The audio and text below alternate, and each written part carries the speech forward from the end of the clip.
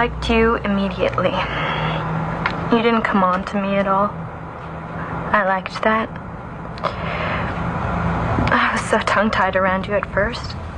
I wanted you to think I was smart. I couldn't wait to come to work. I had these fantasies of us being married and having kids. I can't. We agreed it's for the best, Mary. I know. Oh, God.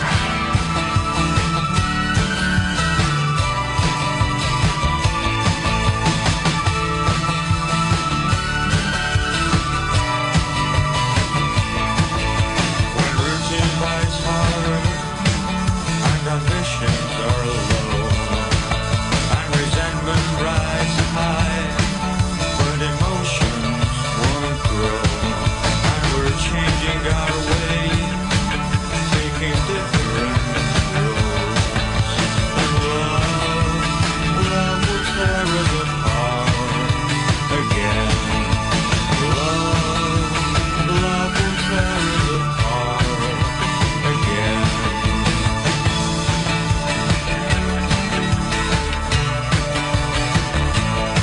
Why is the bedroom so cold? Turned away on your side. Is my timing that flawed? Our respect runs so dry. Yet there still is a feel that we've kept through our lives. And love will tear us apart again. Love will tear us apart again.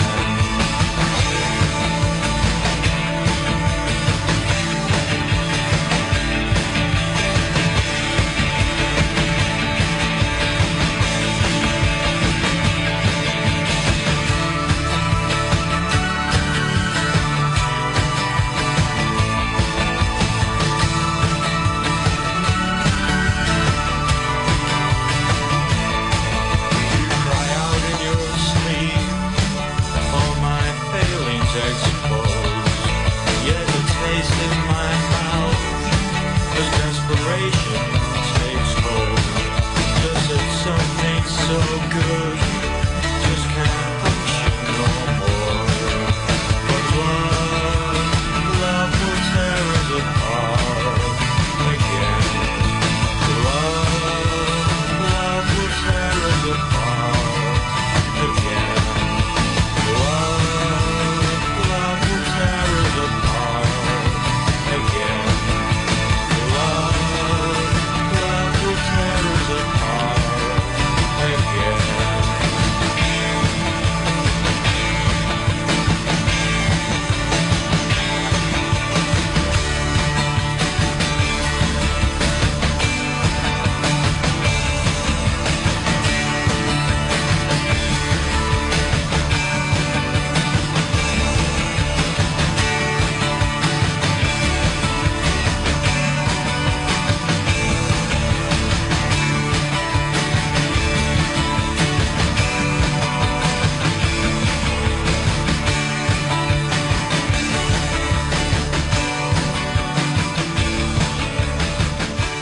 Okay, let's get down to it, Boppers.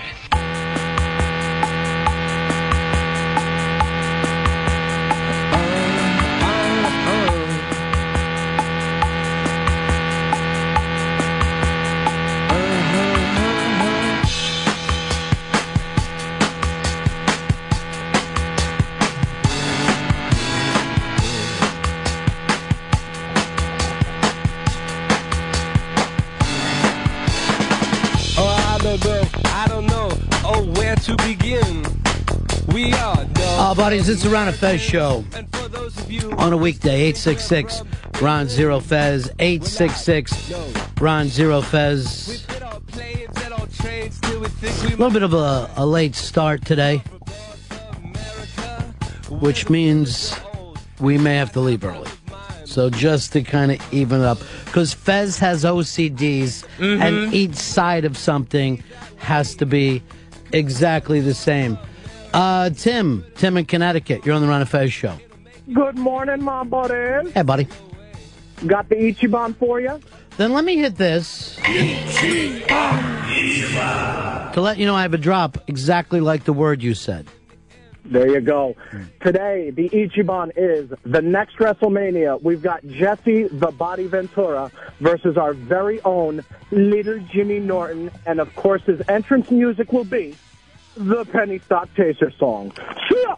Penny Stock Chaser, Penny Stock Chaser. Do do do do do do do do. Penny Stock Chaser, Penny Stock Chaser. Do do do do do do do do. I was a nervous wreck this morning. What happened? You forget to change your diaper? No, not. I don't wear diapers. But when Jesse, he's a big girl. But when Jesse Ventura was getting into it with Jimmy, I was a nervous wreck that Jesse was going to swing on Jimmy or anyone else in the studio. That he was just going to go nuts in here. Well, lucky for all of us, Jesse is 80. So if he starts to swing, we probably have a couple weeks to get out of the way. He hasn't been in the ring since what, 81? Yeah, was he even in the 80s at all? He barely made it into the 80s. He retired early. I got news for you. I'd be a lot more nervous if Vern Gagne tried to shoot on somebody here. Not all that concerned. We can handle the perimeter.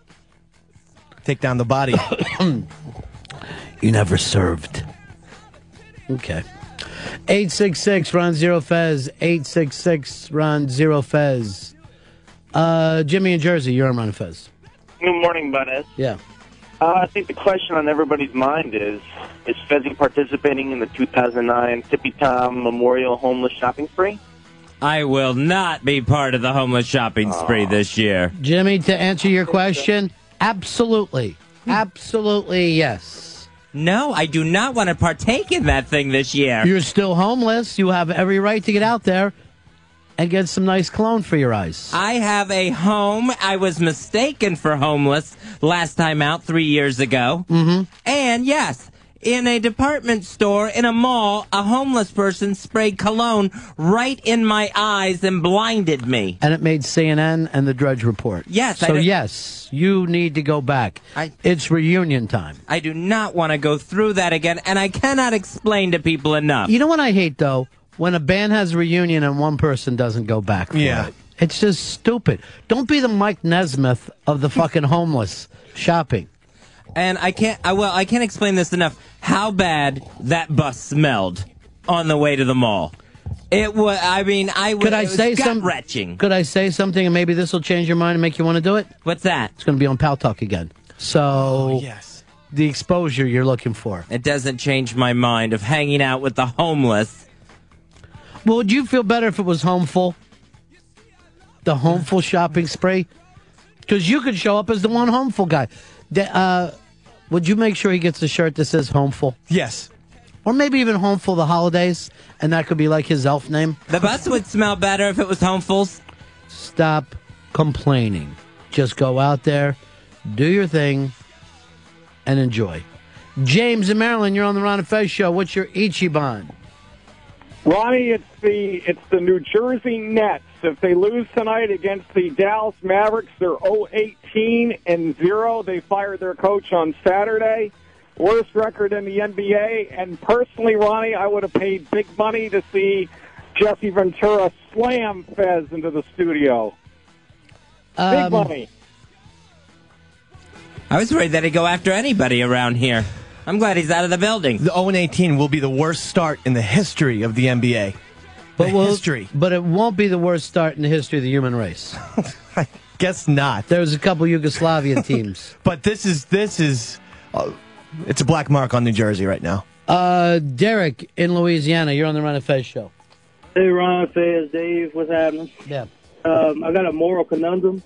Oh, no. It's a moral conundrum. I love Jimmy Norton to death, but I happen to agree with Ventura, and I don't think Jimmy paid him the proper respect. So should I stop listening to Opie and Anthony because of Jimmy, or what respect do you think that Jimmy didn't pay the old lady? Because Ventura was right, and Jimmy just didn't want to hear it, and he kept trying to holler over, and Ventura really never got. So really, if two people have a disagreement, you can't you can't just say it as two people having a disagreement. You somehow it changes your life. You can see that, but the way he was acting was just wrong altogether. You know what I mean? I didn't hear that part of the program. I did see Mr. Ventura downstairs going around the fucking turnstile 2 different times and making me laugh very, very hard because of that. He also, Derek, it doesn't seem like, you want to be so close-minded that you got to panic every time you don't agree with somebody that you hear on the radio. You don't want to listen to a fucking show and agree with everything that everybody on it says all the time. You might as well go and watch Fox News and be some kind of a fucking blithering idiot just hearing the same shit every day and repeating it back to your TV. Of course you want to disagree with the people that you listen to for entertainment. Now, was it respect for Jesse's military service or being a former AWA tag champ? Did he actually have one belt as a tag guy? In the AWA. No WWE, WWF titles. That would have been the WWF. They never stopped the W's in the early days. Well, it's wrestling. Yeah. But with Adrian Adonis in the AWA. Oh, what an awful wrestler. The East-West connection. Why would you say that? The man who held the strap. Have some respect for him. Okay. He's just so big, Adrian Adonis. And wasn't he the first gay wrestler? Yeah, they had to be, right? I think was his angle gay at least? His angle was gay. Yeah, What about Gorgeous George? Was his angle gay?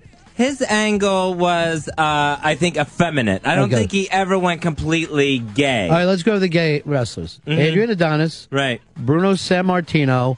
Stone Cold. The Rock. And the entire 90s. Ravishing Rick Rude was gay, even though he said he was a ladies' man. He was totally for guys to jerk off to. Why don't you, New Jersey, know-nothings, shut your mouth and take a gander at a real man? And Macho Man, I always thought was very gay. What if you were fighting Rick Rude? You had a battle with Rick Rude. Right. And when he showed up to the fight, he had Casey's face spray painted on his pants. Would that make you happier or angrier? I would be very upset. See, that's how he gets to you, and he gets you out of your game. Then you can't do the scientific wrestling you're known for. The last of the great airbrushed wrestlers. If I was Dave's manager, I would keep yelling in his ear, "Don't look at his pants." Very cheaply made, those pants as well. Mm-hmm. But Macho Man, too much flamboyance out of the Macho Man. He was quite gay, in my opinion. Well, a lot of streamers. Just everything. And Well, can I tell you the difference between Macho Man and the other wrestlers? At least he graduated. Because he would always have the graduation mark. I don't know if this is a slur, but I mean, he was kind of a fag hag because he was friends with Elizabeth, but you never saw them, like, make out or do anything in the ring. They got married. It felt very forced to me. It was very much like a Sex in the City type deal with Macho Man. The whole thing of wrestling is gay. You don't have to worry about it. Dan in Knoxville, you're on Run of Fez. Hey, guys. Hey, I got to respond to Derek the dipshit this call because I listened to the same program he did. And I don't know where he got off saying that Jesse wasn't shown respect. Hey, Jesse was disrespecting O and A and Jimmy because they hadn't making little, remarks about them not serving their country and military-wise and just made little innuendos. But can I just say something to you? Hasn't Jesse always been an act? He's just fucking corny.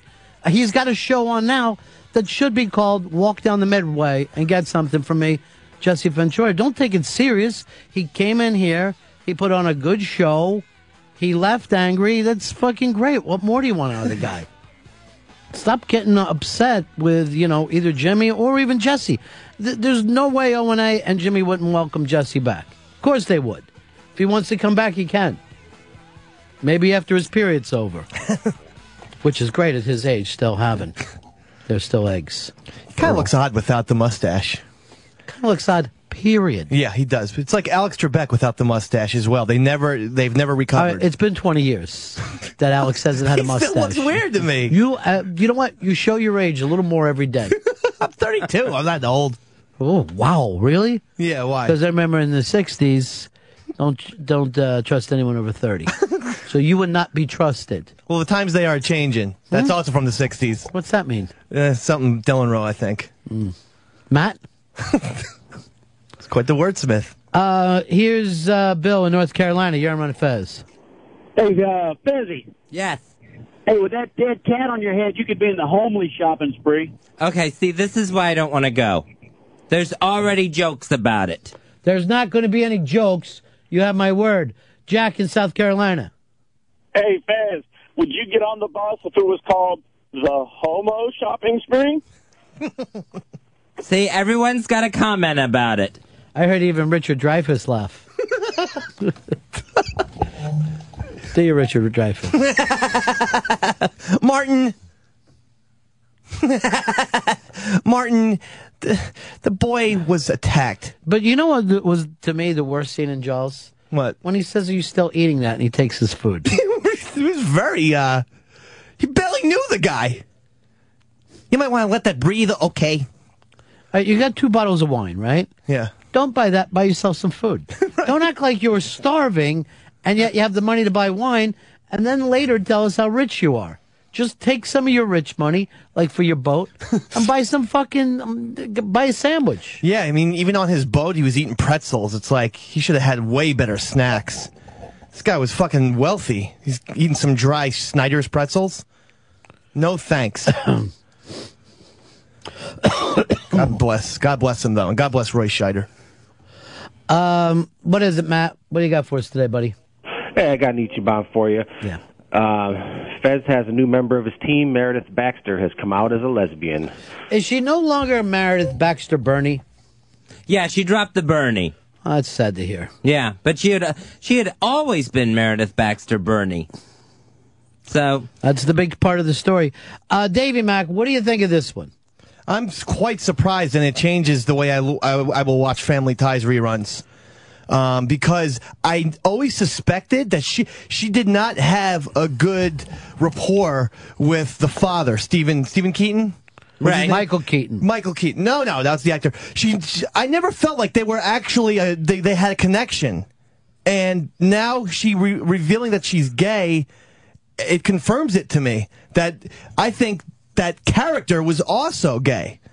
It's because she also, Meredith Baxter, has 5 fucking kids, had a husband. All gay. She had 2 husbands. She said both gay. She said she didn't realize that she was gay up until 7 years ago. And it took her 7 years to come out. But maybe she's not gay. Maybe she just met some chick she digs. Well, she said that's what brought the realization that she was gay. She said with her husbands and other relationships, she always thought it was a thing of there's something wrong with that other person. She said it never dawned on her that it could be that it's something with her.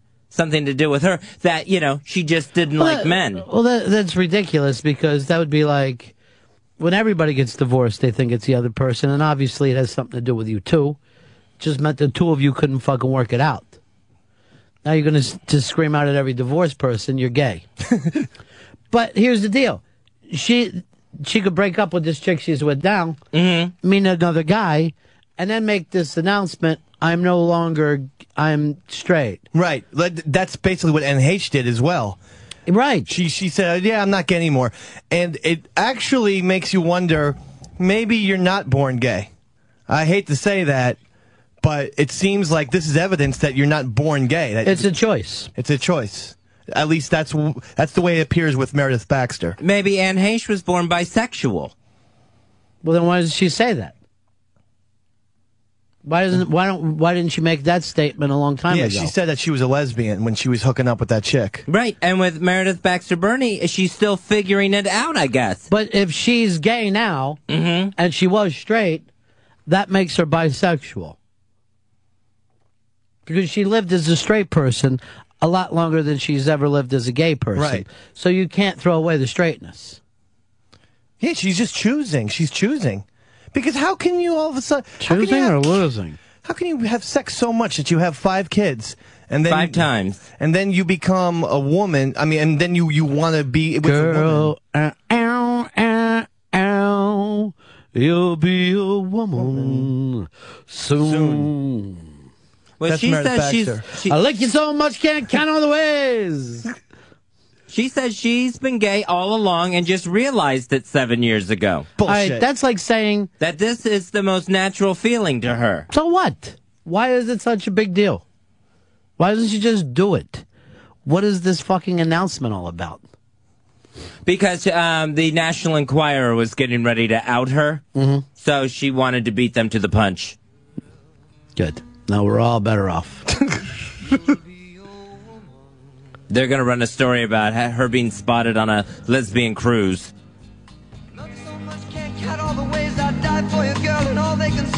This doesn't mean anything. I kind of agree with what Dave said, though, that she's made a couple choices in her life, and this is just her most recent choice. She certainly wasn't born gay because she had 5 kids, so she hasn't lived an exclusively gay lifestyle. And there's shame. She had some shame, and it's just confusing why gay people just, if they really don't think that they have a problem, they should be coming out instantly. She was very nervous about it. Why? Well, like Harvey Milk said in his award-winning movie where he was Best Actor, the worst people are the ones who don't come out because they're the ones not... They would help everybody understand because then everybody would understand a gay person. And then he would go like this, I'm Harvey Milk, and I'm here to recruit you. Terrible movie. In fact, I just saw The Wrestler last night, and actually looking back on it, it was a fucking crime that Mickey Rourke did not win the Oscar, and they gave it to Sean Penn. I'm sorry. Sean Penn also had his Mystic River Oscar, and the Harvey Milk thing was a funny voice. Wait, don't we have an on further review? 43. 43? Hold on, then let me do this to see whether it works. Upon further review. That's right. Upon further review, Mickey Rourke should have won the Oscar. Period. And what did Sean Penn... I love Sean Penn. I worship him. He's one of the greatest actors ever. But Harvey Milk, that is not a good movie, not a good performance. Well, it's a great performance because you really don't see Sean in it. It's not a great movie. The Wrestler, not really a great movie, a great performance. Well, but to me, that's what it's all about. I mean, Philadelphia was not a great movie, but they gave it to Tom Hanks because it was a great performance. I don't even think it was. I think that we were all trying to say, hey, we're on the sides of AIDS people. Okay, but... I wasn't blown away by that film or performance. But the Oscar, the actor, it's about the actor. It's about that performance. And what the subtlety that Mickey Rourke had on his face with him and Marissa Tomei. Everyone agrees with you. It was a toss-up. It went back and forth. Even all the awards were kind of split. And this was the last award, and, you know. Well, I'm just saying, upon further review, it was a crime. It was a crime that Mickey Rourke didn't get that because, like I said, Sean Penn has delivered better performances. Do you mean that, or are you just trying to annoy Fez? I'm not trying to Because I see him over there huffing and puffing. I think Sean Penn had the bigger transformation as an acting performance. Mickey Rourke's not a wrestler for crying out loud, and you know he was a boxer. This is about a broken down wrestler. I mean, the character had the good right, and Mickey Rourke's been broken down in his career and his life. Anyone who just takes a movie 101 course says all movies have to have a big arc, and that's the movie and that's the lead actor. And the arc that Mickey Rourke had was unbelievable. Sean Penn was a flatline, and they get shot at the end. What was the big arc? If anything, you're blaming the writing and the directing more than... I mean, let's face something. You could say that. Sean Penn had to play something that really happened. Yes. So it's not going to have the same arc as your 101 fucking class had. You can't blame the performer for that. The only thing you can say is, did he disappear into that role? And they both did. They both did really great jobs. But also, Sean Penn had footage of Harvey Milk to go by. And yeah, there's no wrestling that footage. makes it even tougher. But I mean, come on, we criticize the black guy for his portrayal of Ray, or Joaquin Phoenix for Johnny Cash. I mean, these are biopics. They're not, they're not original. Nobody knew fucking Harvey Milk. Everybody who sat down and watched that movie, most of the straight people were surprised by the ending because they didn't know what the fuck happened to him. 866 Ron Zero Fez. 866 Ron Zero Fez. Hey, Sean, you're on Ron Fez. Hey, Robbie. Hey, it's so annoying when people use the term of gay or calling somebody gay or calling somebody straight when it's just someone in love with somebody. Why can't someone just love who they want to love, and there doesn't have to be a label put on whatever that is? I have no problem with it. I have no problem with that at all. Jessica in Ohio. Dude, you're born gay. It's like nature versus nurture. I think it's circumstantial. I think Meredith Baxter Burney, along with a lot of women, just out of nowhere, you know, in mid-40s, 50s, however old she is, or in other women. Then how does that make you born gay if it takes you to 45 to know it? Because I think it's circumstantial. Her life followed a... So circumstantial is not fucking... But that was her nature. Choice. But her choice was also to become a actress, was it not? I mean, she wasn't born into being an actress. Yes, you make a career choice. Right, that was her choice. So her life path followed her choice. Now, who she was inside was just pushed back. That was not a what priority. you're saying doesn't look. Let me tell you why I don't really believe in the nature versus nurture. If we fucking woke up tomorrow and all the women on the planet disappeared, the amount of cocksucking and ass fucking that would take place would be phenomenal. Oh, you're absolutely right. And it right. would take hours. Now, would that mean that every man on the planet was born gay? No. They would adapt quickly to the new choice of, I want my cock to feel really good. I don't make judgments on what people do sexually. Don't do it. What do I care? As long as it has nothing to do with me. Why would I even have the slightest care? But you can't tell me somebody fucking making a choice in their 40s or the 50s means that they were born that way. Doesn't fucking make sense. That's like saying, I waited till I was fucking 45 before I started to have a sandwich. That's insane talk. And I don't know what benefit you get from saying the choice is not mine. Right. Well, she feels that this has been all along, now that she's reflected back on it. She didn't realize that when it was happening, she had this realization 7 years ago. Right, so what? She made choices before, right? Mm-hmm. Now she's making a different choice. Why does she have to say I was born that way? If anything, it just weakens. It weakens your fucking argument. But it doesn't weaken it when it comes to civil rights. What civil rights? To be able to get married, to be able with Social Security. But that has nothing to do with the actual science of it. If you want to fucking lie to get to the end means of what you want, that's fucking ridiculous. If anything, it just hurts your cause. To say, all right, let's all pretend something so we can get Social Security. Why not just say everyone who makes choices should be able to get the fucking Social Security? Then you'd have a stronger fucking argument. 866 Ron Zero Fez. 866 Ron Zero Fez. Matt in Carolina, you're on Ron Fez. Ronnie, don't you think Meredith kind of passed the good gay lesbian sex years anyway? I mean, it's kind of late in the game, ain't it? Well, maybe not for her and whoever she's dating. You know, She can no still fucking reason. Still do Scissor Sisters. Rub that old pussy on someone else's old pussy. She's met someone that she went on the lesbian cruise with. Gays in their cruises. What is this? I don't know why they just can't fucking sit on dry land and They fucking love the date. water. They do. Cruises are nice. Why do they do the They're a same shit, nightmare. though? Honestly, that's almost like an analogy for they only do the same protests as reactions. They only do cruises or the Streisand or the musical. Why can't they come up with new hobbies? Invent a sport. There are gay sports. Gay sports leagues. It doesn't make it a gay sport. I never heard of that. You know what? There's also straight fucking sports leagues.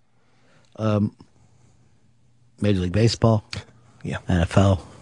I love them. Hockey. That's why I love them. I don't know how straight they are. Prove it. Out those fuckers. I'd love to hear the stories. Roberto Alomar will sue you. Tiger every one of those bitches. Max in Virginia, you're on Fez. Yeah, Ronnie, got a question. Your opinion on the nature versus nurture in this situation. I got a high school buddy. I'm 37 years old. Got a high school buddy who was the starting quarterback. You know, he got all the hot chicks in high school, took the virginity of the prom queen, was the all-league baseball player, totally normal, nice, fine dude. 6 months ago at age 37, he, after gnashing of teeth and big problems, comes out gay. Is that, I don't know if he's born gay or not. His life would be, quote unquote, easier if he hadn't come out. So where do you stand on what that has to do with nature versus nurture? First of all, it doesn't seem to be this big fucking heavy thing to me. Okay? The guy's not choosing to do anything other than his own fucking life. The fact that he played... but I live in frickin' West End of Richmond, Virginia. It's a damn small little snooty-ass neighborhood. All right, let me ask you this. Let's suppose he lived in a fucking neighborhood like that. He decides to fucking marry a black girl, right? Now, that would be against all the social norms of where you live, right, Max? Absolutely. Now, would that be able him to say, but you don't understand. I fucking was born this way. I love that. Who would fucking care? Just make the choices you want. And if you live in a neighborhood of people like Max, learn to put your fucking middle finger up while you're fucking driving home. Because fuck them. Fuck trying to impress the people in your neighborhood with who fucking makes you feel better about yourself. Jesus Christ. They could move, yeah. I mean, we have cars now. But why would you be, why if you fell in love with a black woman, do you have to fucking run home and try to, you don't understand, Mom, I was born this way. It's not my choice. Fuck no. Defend your fucking choice. You fucking fall in love with a man, that's who you want to be with? Fuck anybody who doesn't agree with it. What do you need these other fucking people hanging around, fucking clucking like chickens around you? If he even thinks like that, he's not actually in love, though. Yeah. If you're really in love, you don't fucking care what anyone else thinks. Yeah. Wes in Austin, you're on Fez. Hey, yeah, Ronnie B. Hey, I just want to kind of point out, I think that you're kind of misunderestimating how how difficult it is to be gay in the South. I think it's very similar to how blacks were treated in the 40s and the 50s and 60s, except the difference is that gay people can hide the fact that they're gay. I think that if you looked at it, countless of black people would have loved to have hid the fact that they were black. It's not you can just say, hey, but here's the fucking, here's the point, right, Wes? If you were to hid that you were black, it wouldn't have fucking helped with the struggle at all, right? No, I disagree. I totally disagree. I think that a gay person in Texas or Mississippi walking through Walmart is the same as a black guy walking down the street. You would get looks, you get stares. I'm a straight guy, and I do it even unconscious from the society that I grew up in. It's like distrust of a gender. Yeah, but because that fucking society needs to be changed, and all of our fucking society always is going to be out of fucking kilter from where you think of what a perfect society is. But it doesn't mean that you now go back and fucking say it's scientific and yet not show up with scientific proof. But that's what weakens your fucking argument. But these are the people that get asked about it. Matt Lauer asked Meredith Baxter, why this choice now? And she's explaining that it's not a choice. Well, she's first of all, she would not have been on fucking TV unless she had this fucking story. Right? Right. So don't act like fucking Matt Lauer went running up to her on the fucking house. No one's had any interest in this woman for 20 years. She can feel any way she wants. I'm not fucking taking that away from her. She could have said, I've been making the wrong choices for 30 fucking years. I got no fucking problem with that. The reality of it is, but we don't have this fucking gene. Let me tell you this. Would you want science to find this gene and that we could identify gay babies as soon as they're fucking born? And then if a straight kid starts to act like, oh, I'm interested. No, you don't have the fucking gene. What is wrong? Why is it so important for fucking people to feel like they don't have a choice? I fucking don't understand how people go around saying they love the United States of America, and yet none of their choices have to do with them. It just doesn't fucking work that way. Jed in Tennessee, you're on Fez. Yo, what's up, Ronnie? What's up, Fez? Good. I just got the quick point. You made a point earlier about 2 points actually. that what does it benefit her, Meredith Baxter Burney, if she says, "Oh, it's not her choice that she was born that way"? And I think possibly it breaks down to a spiritual matter. If she says I was born that way, then she doesn't have to answer for her sin problem, so to speak. Like you said earlier about a guy coming home with a black girl. I'm from Tennessee. If you came home with a black girl, you'd definitely get some looks. But in that regard, the Bible doesn't say you shouldn't date. First of all, they used to use the Bible against that years ago. They would fucking call the blacks mud people, and it's just supposed the fucking churches down south used to use slavery as something that was in the Bible. Used to use a verse that says, "Be not unequally yoked together, believers with unbelievers," and then would state that as blacks with whites. And that's ignorant and bigoted in itself. I'm not going to sit and fucking debate this Bible thing for you, because number one, it has nothing to do with our laws as it is, and number two, people use the fucking Bible for their side. The gay churches will use it as a pro-gay thing. The anti-gay churches will use it as an anti-gay thing.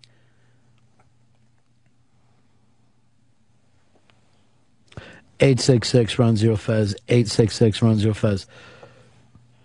Gerald, you're on Fez. Yes, I wanted to ask Fez a question.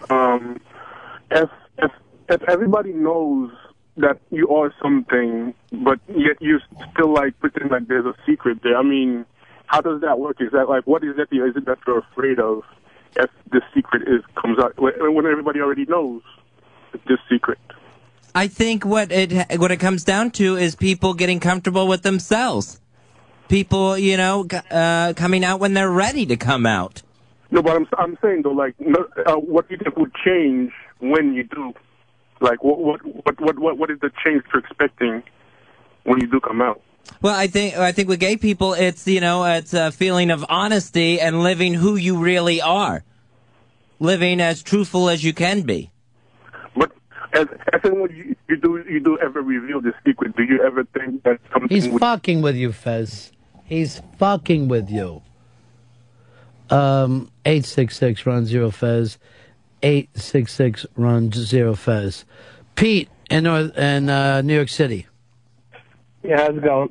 Listen, I want to say, what about transgender people that, have come up as children, constantly since they're babies, basically playing with, I guess the inappropriate sex toys and things like that, toys for a different gender, and growing up that way, and that's not a choice. They are who they are, and the strong ones ultimately come up and everybody is who they are.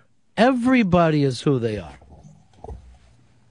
It's it's insane to sit around and worry as if one thing is more important than the other. I'm fucking for gay rights 100% of the time. I don't see why they shouldn't have every other fucking right. But then I also don't want to see them fucking bashing their heads against the wall with these stupid arguments. It's not that people want to label themselves so early on, and say, well, I was born this way, so this is the box that you should put me in. It's strange.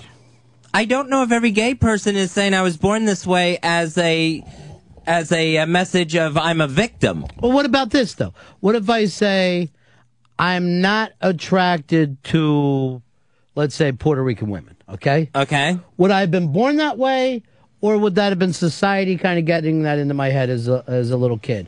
Or would I have seen something when I was 3 that fucking turned me off? Who fucking knows? Right. But it's not that big a fucking deal. There's no one that should be fucking screaming at me, oh, you should be going out with Puerto Rican women. One doesn't mean one from the other. A lot of people, their fucking fetishes are fucking established from stuff that happened when they were little fucking kids. So what? Should I stop them from fucking doing it? Should I say, oh, fucking turn yourself around? What do I care? Enjoy it. That Puerto Rican thing was just a story, right? Yeah. We'll go out with Puerto Rican girl tomorrow. Let's go over here to Todd in Missouri. You're on Ron Fez. Hi, Fez. I got a question for you. You talk about people being comfortable with themselves. Mm-hmm. How can you have the balls to put on that yellow shirt this morning and that fruity outer plaid shirt, but don't have the balls to tell everybody your secret? Because I'm going to feel free to wear whatever I want, jerk off. And I can talk about anything I want. How does he know what you're wearing? That's the question. Sam is fucking uploading stuff. Okay, that was creepy. Why? I'll fucking protect Fez. There's Twittios constantly here. What? I'll fucking Jim Norton that caller. If they're gonna start stalking Fez, that's what I'll do. I'll Norton you to death. Means I'll protect. I'll fight. Who did he protect? Like himself, America, I think. Yeah, you didn't listen to it, did you? I heard part of it.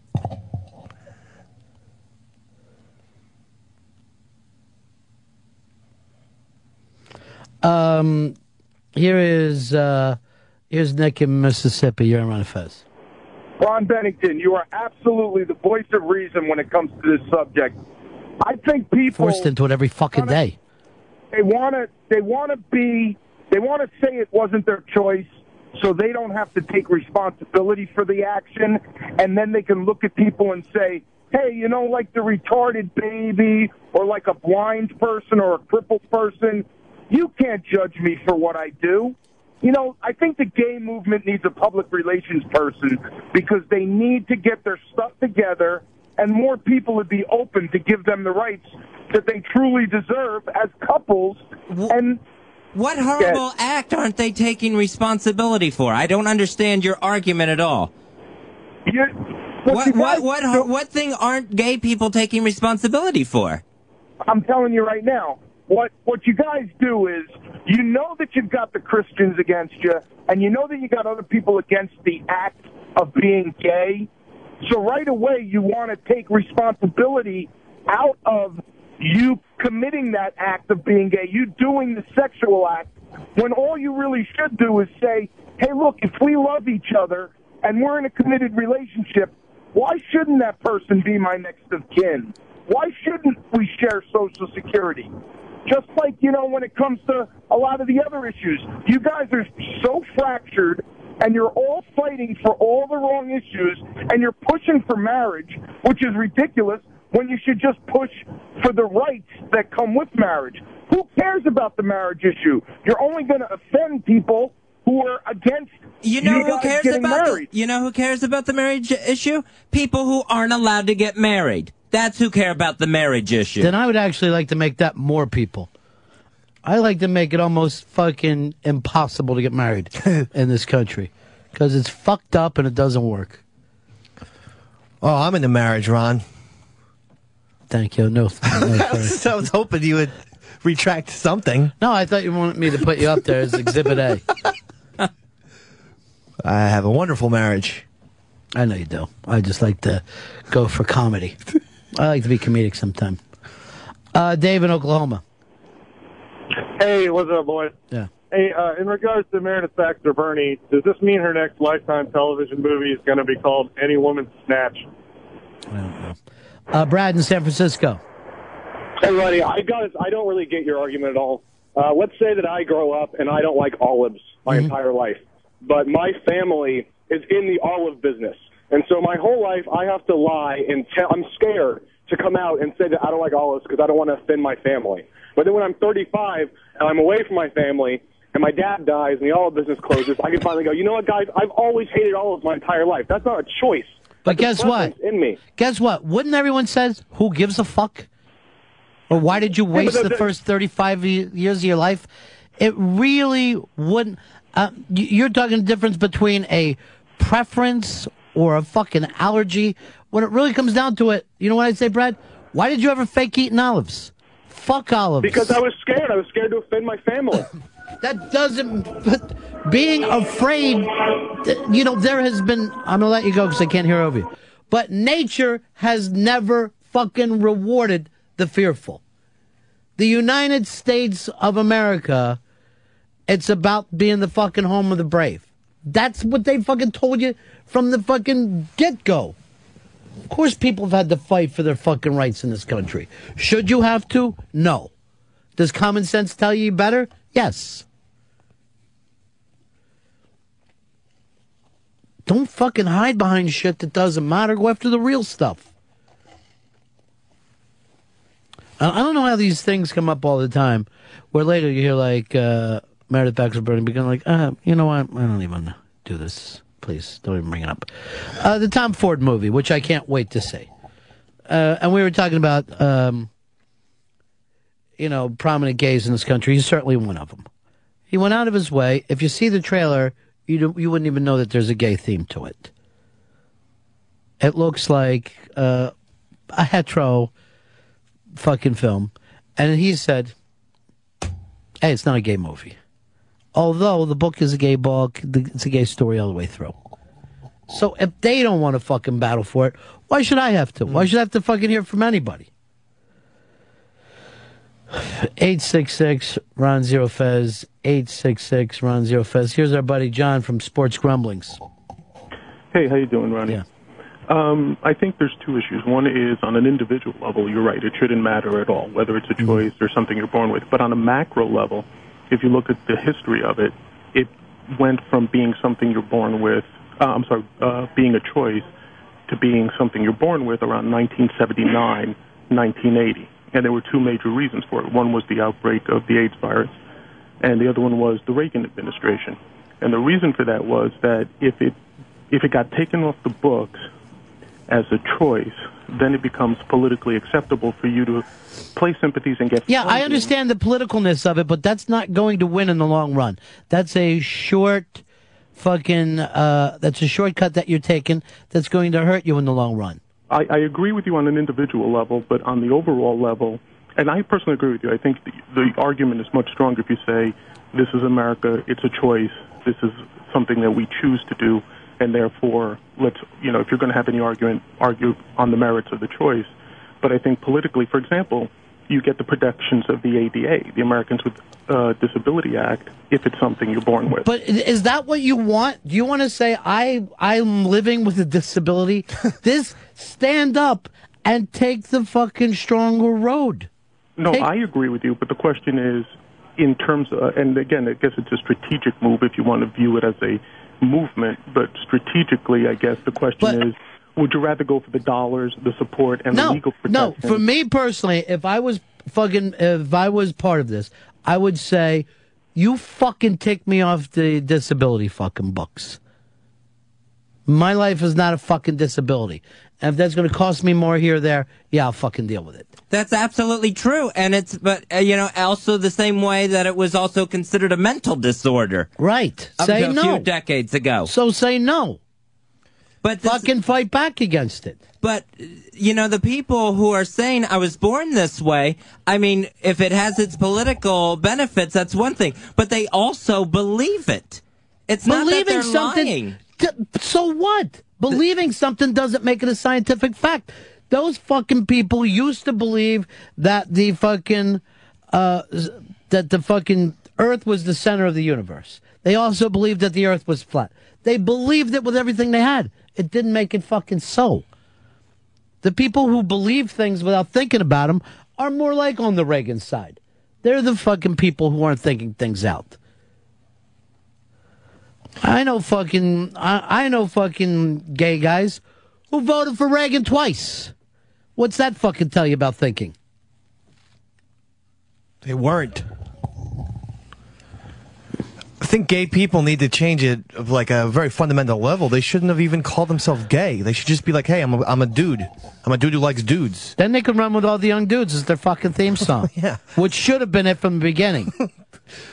Stop calling yourself gay in the first place. And then we can sing old-time songs about, the gay old times and not laugh. All right. You got to read something, Fez. Yeah, this Sunday, Robin Williams returns to HBO with a brand new exclusive HBO stand-up special. Shazbot. So this is Robin Williams' Weapons of Self-Destruction, Weapons of Self-Destruction. It's going to be on this Sunday, 9 p.m. in the East, 8 p.m. Central, and only on HBO. This is his 5th solo HBO stand-up special, and it's taking place as part of his sold-out tour. This is taped in Washington, D.C. at the Constitution Hall, taped in front of a live audience, and so it's a accumulation of this tour that's going to be shown this Sunday night on HBO. I can't wait for this, Fezzi. So, and it's Robin Williams. Yeah, and it's been a while since he's done one of these. His first tour in the last 6 years, and it's been a while since he's had one of these HBO specials. So he's back on stage, funnier than ever. It's Robin Williams this Sunday. 1,000,000 times funnier than ever. And you can also check out his new film, Old Dogs, co-starring John Travolta, which is in theaters now. And will there be a Popeye 2?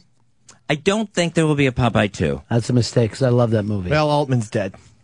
So the exclusive HBO comedy event... What about P.T. Anderson does it? That would be awesome. They're For best real. friends, you know. Really? The last film that Altman did, he didn't pass whatever physicals because he had that heart transplant or whatever. P.T. Anderson was on the set every day with him. That is really weird. And the point was this. If something happens to Altman, I'll take over and start directing the film. It's the only way Altman could get the insurance. Oh my God, that's Isn't that terrible. great? Yeah, that's amazing. And it's weird because I always thought Magnolia had a very Nashville feel to it. Not even Nashville, but did you ever watch Shortcuts? Of course. Shortcuts, yes. Shortcuts is probably more similar. It's almost exactly. Yeah. The frogs, the earthquake, all the stories, the way they come together. I love that man. Who? Altman. You don't love P.T.? I love him too. Come on. What about Robin Williams? The exclusive... This is his commercial. I love him. He's actually my favorite. And it's an exclusive HBO comedy event this Sunday. Robin Williams. Is he going to do the bit where he sits on his face? I don't know if that's in this. Robin Williams, Weapons of Self-Destruction. It airs Sunday, December 6th, 9 p.m. in the East, 8 p.m. Central, and only on HBO. You give them this technique of transcendental meditation. It's a mental technique, an ancient form of meditation that literally and truly opens the door to the deepest level of life. Unbounded, infinite, eternal, pure consciousness. Modern science's unified field. In Vedic language, it's called Atma, means the self. Know thyself.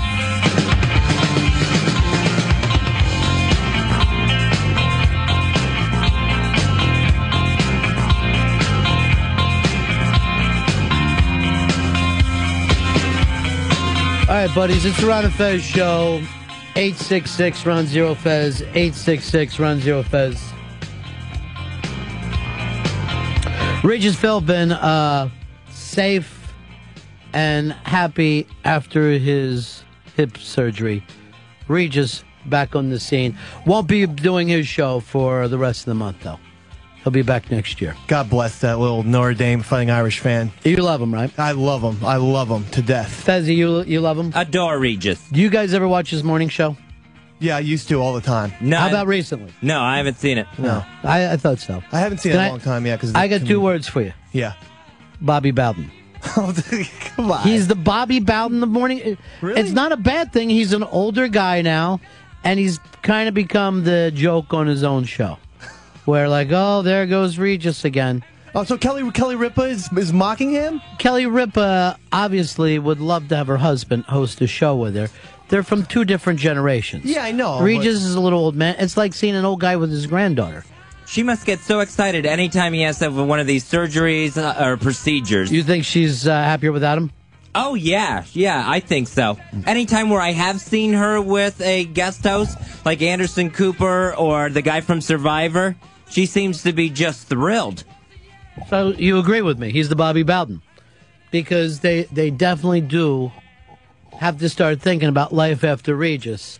And the last person who's going to think about that is Regis. I say keep him. If he can still. You don't even watch. If you really believe these things, you would be watching. Well, I can't because of the commute. You TiVo. You TiVo all the other shows you watch. Yeah, but TiVo morning talk show. Thank you. Just say it's not worth it and move on. I got a lot of other stuff I'm TiVoing. Let me grab my intern here, who we had uncomfortable moments with this morning. And, of course, I'm talking about our own Scotty Too Hottie. Now, Scotty is a young gentleman of a mixed race. And when I was standing there this morning, Scotty, as we were waiting to replace everybody from the O&A show here in the studio, a couple of black remarks were made. Yes, sir. That people didn't know that you were black. Yeah, I wasn't the center of attention. I wasn't the one speaking, yet everybody was looking at me. Well, That's only kinda I like- looked over and started laughing and enjoying the fact. Just pointing, winking. Well, then I pointed out to the people, and I don't want to say who the affiliated members were, but obviously there was some black jokes being done, and then I pointed over and said that, you know, Scotty was black or half black or whatever. I don't know how it's actually pointed out, but it didn't even seem like those people believed it. Like, good one. It didn't faze them. Oh, that's a funny one. Look at this guy. So you have to hear a lot of those kind of things in your life. Yeah. I got some stuff for Dave today, and he says he made some black jokes against me. It happens What all was the time. that? What was the black joke? Well, I decided, because Dave decided he wants to flip again, and I got him a Saints hat. Just because I thought that's it very was nice. Very nice, considering he wants to. He's now a big Saints fan. Be a member of the Saints fan, and he goes, "Nice taste, Scotty. Obviously, the black in you picked this hat out." Well, what's wrong? Because put the hat on, he Dave. feels it's a little urban. It's a little flashy. It's urban for my taste. I thought, you know, if I get a Saints hat, usually it would be just black with yellow. But those Saints. are the colors. That's the official hat. That if it was urban, the insignia here would be bigger. It'd be sideways, and the brim wouldn't be curved. It'd be a straight I'm brim. not trying to be racist, but the hat looks black to me. It just is. They like use black in their logo, Dave. That's no, why. you know what I mean. It's not the kind of white people tend to have simpler tastes, and this is a little flashy. This is a little colorful. Here's what I want you to do. I want all your clothes to match that hat. That's why it's impossible to do. There's like 10 different colors By in the this way, hat. you gotta point out to black people when you get the chance with that hat for your family. That matching doesn't mean wearing the same exact color. The shoes, the hat, the pants, and they always say, "I'm matching." Oh, here's a great fucking story for you. And I forgot all about this. I go wandering out of here last night. I forget, but it's dark out by the time I left. It was extra late night for me. I bump in on the street Earl, who was just oddly looping around, kind of waiting for me, right? So I'm like, whoa, Earl, and, you know, how you doing? But it didn't dawn on me yet that he was waiting for me. Did you see him, or did you just kind of bump into him and didn't notice Oh, my him? God, that's reverse racism and self-hate. So basically, he said, I was up on 57th Street doing some paperwork. And I'm like, really? What kind of paperwork? Because I'm trying to figure it out. Takes a while. Finally, are you guys familiar with the autograph place on 57th? I think it's called like Gotta Have It or something. And they always have a Sinatra in the window. Yes. Yeah. And then even weird stuff like an FDR or a Babe Ruth. Definitely. Just really, there was a signed Julius Caesar knife in there the other day. I don't even think it's real. But I'm like, oh, what were you doing? Oh, I was just getting rid of some stuff. Really? What stuff? Finally, it comes down to Ron Wood drawings that were signed. And I go, he gave them to you? Well, but I'm going through it. It sounds like something he took from NEW. He definitely stole it. Hanging around with Ron Wood. That Ron Wood's not doing sketches. So, and this is it's going to be put up on auction. It's not just like I went in and sold it to him. It's an auction that's going to take place. Now, anybody who's familiar with Ron Wood knows he's a pretty terrific artist. The drawings that he's done of the other members of the Stone. The John Belushi is incredibly famous. Fucked up John Belushi picture. So, you know, it's worth a little something. And I felt oddly proud of Earl for stealing from that place. I like guys that steal from work. Why is there? I'm trying to understand my role. Why is everybody looking at me again? Am I the black correspondent for the Ron and Fez show? Well, we don't have Earl or Franklin here So I'm today. subbing And I like to consider I have 2.5 black buddies. So you're down to my half of one. glad. So Earl's not only a thief, he's also a fence.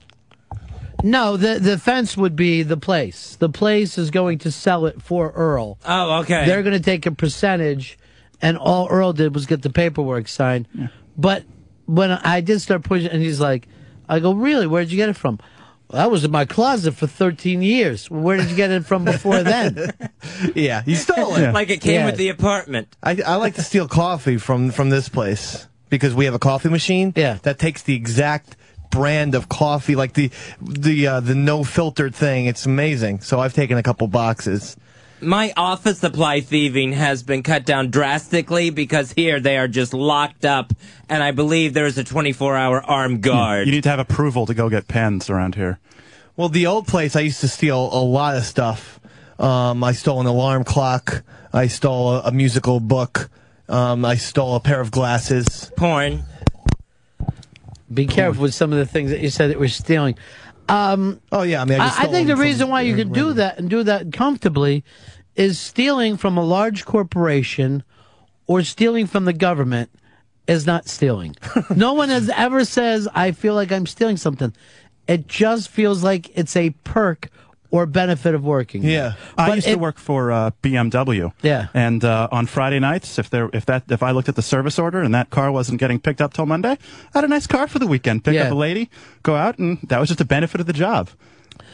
Most people don't want to believe that. It's almost like thinking that your kid's getting molested. There's something awful about someone joyriding around in your car. It just makes you sick to your stomach. The Ferris Bueller scene. But let me ask you this. If you worked for a small business, would you steal? Does it have to be a large corporation? I think I would still steal office supplies. I would definitely still take that stuff. Why? Really? Because I feel like I'm using them for the business. But when you're in a small business, you really feel that you're a tighter knit community. You feel like you're really in the trenches with the rest of the guys. So it's interesting. You would think that you're still privy to take items from them. I would still steal. Absolutely. Oh, that's not good. If you really feel like you're using it for the business, why don't you tell them? Because I know because then you run into red tape and you're going to get told no. Yeah, that's red tape is not, a no is not red tape. I'd steal the tape. I don't care. You can't, red tape would mean, oh, we're going to take a while and you need to fill this out and that. Yeah. That's red tape. No means, no, that's stealing. If you want stuff for home, you should have it for home. Why won't you get your home supplies? I know you got money. Yeah, it's just easier to grab, because what happens is I'll run out at home, easier to grab here than to either take a walk to the Staples or Office Depot or order it online and wait for it to be delivered. It's just convenient stealing.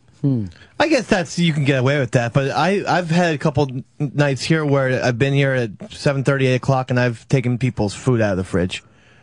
And yeah, you're a food stealer. Yeah, because I get very hungry. And I don't want to pay for food. Now, speaking of which, who's down there today? I saw they're setting up heavy security. Oh, we'll go find out. And much better TV cameras than we get for Unmasked. Really? We'll find way out. Better. I mean, you go down there, it looks like a fucking TV shoot today. Jesus. Yeah, they're setting up lighting. So. Yeah, all this stuff that we should be doing on Unmasked for those things. Right in the fishbowl. I'll check that out. Report back. Find out. I want to notice. All right.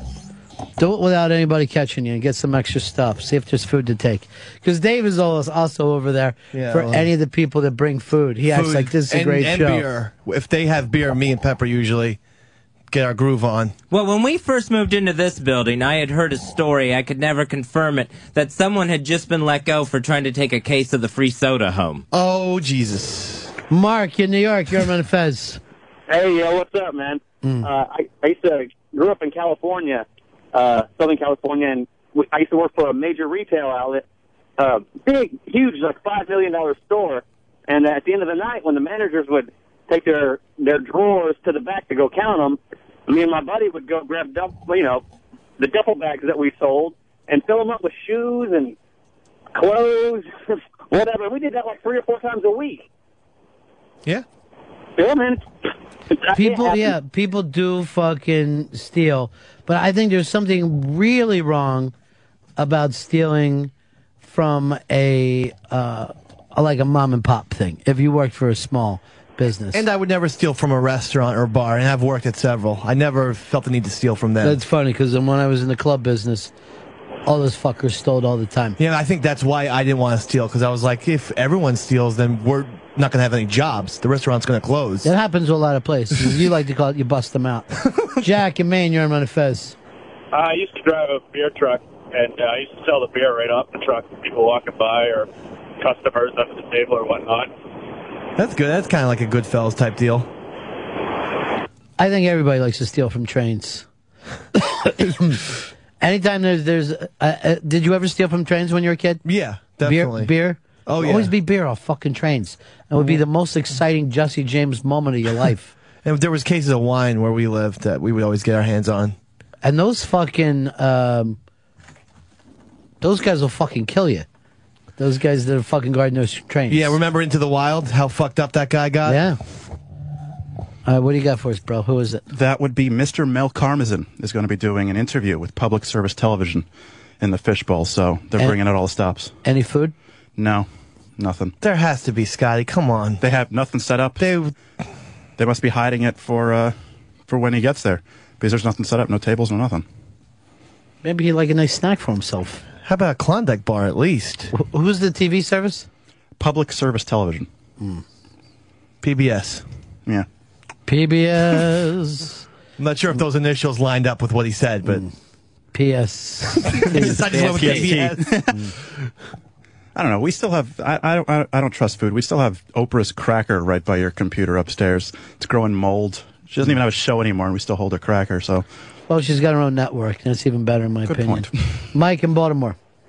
Yeah, hey, Ronnie, I'm a commercial diver. I steal from work when they steal from me. Like, when I get shorted out of overtime, I don't get my prevailing wage, don't get my per diem right. You know, I'll steal some tools, something of equal or greater value, just to get them back, you know? Yeah, people always feel that way. Anthony in Arizona, you're on Fez. Hey, you buddies? Yeah. I used to work at like a carnival, and I actually learned little magic tricks where I could like make the money disappear into my sleeve and stuff with little like rubber bands and stuff. And Well, you would do that to your own people that hired you? nah, you know, it was like a county fair, and it was just a bunch of scumbags around. Well, of course you're going to be scumbags, but if you're with it, you're with it. I have no fucking problem taking fucking money off the marks. Fuck them for the way they came in. They get whatever what changes coming back to them. Yeah, well. Tony in Brooklyn, you're on Fez. Hey, Ronnie, I just want to tell you something. Dave, you are an unappreciative Gavone. Every time someone gives you something, you have a problem with it. What are you talking about? You're a Gavone, Dave. What are you talking about? Gavone. Be specific. I don't like the Saint hat. The What Saint else hat's don't you too, it's too flashy. It's not my tastes. Yeah, you know what, though? Everybody, you're a Gavone. You give away stuff, you know, and you're a mooch, you're a Gavone. I guess he had a little calendar today that said Gavone on it. Word of the day. That was his little Today's thing. word of the day is Gavone.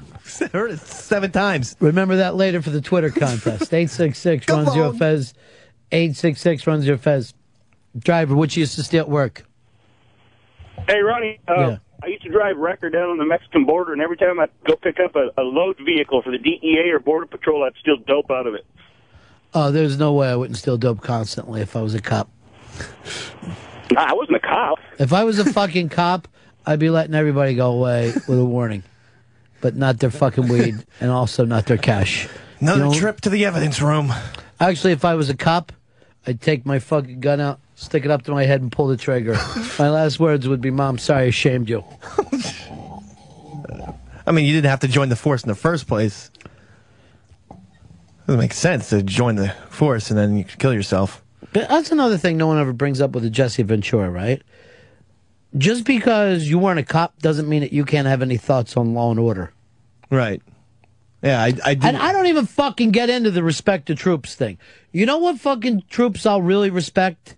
Drafted ones. Guys who didn't want to go and they were forced to. They get your respect. But somebody who says, hey, I want to make a career out of the military. Okay. It's like fucking a fireman or fucking anybody else. Right. The people at West Point last night in the Obama thing, they dressed like Star Trek.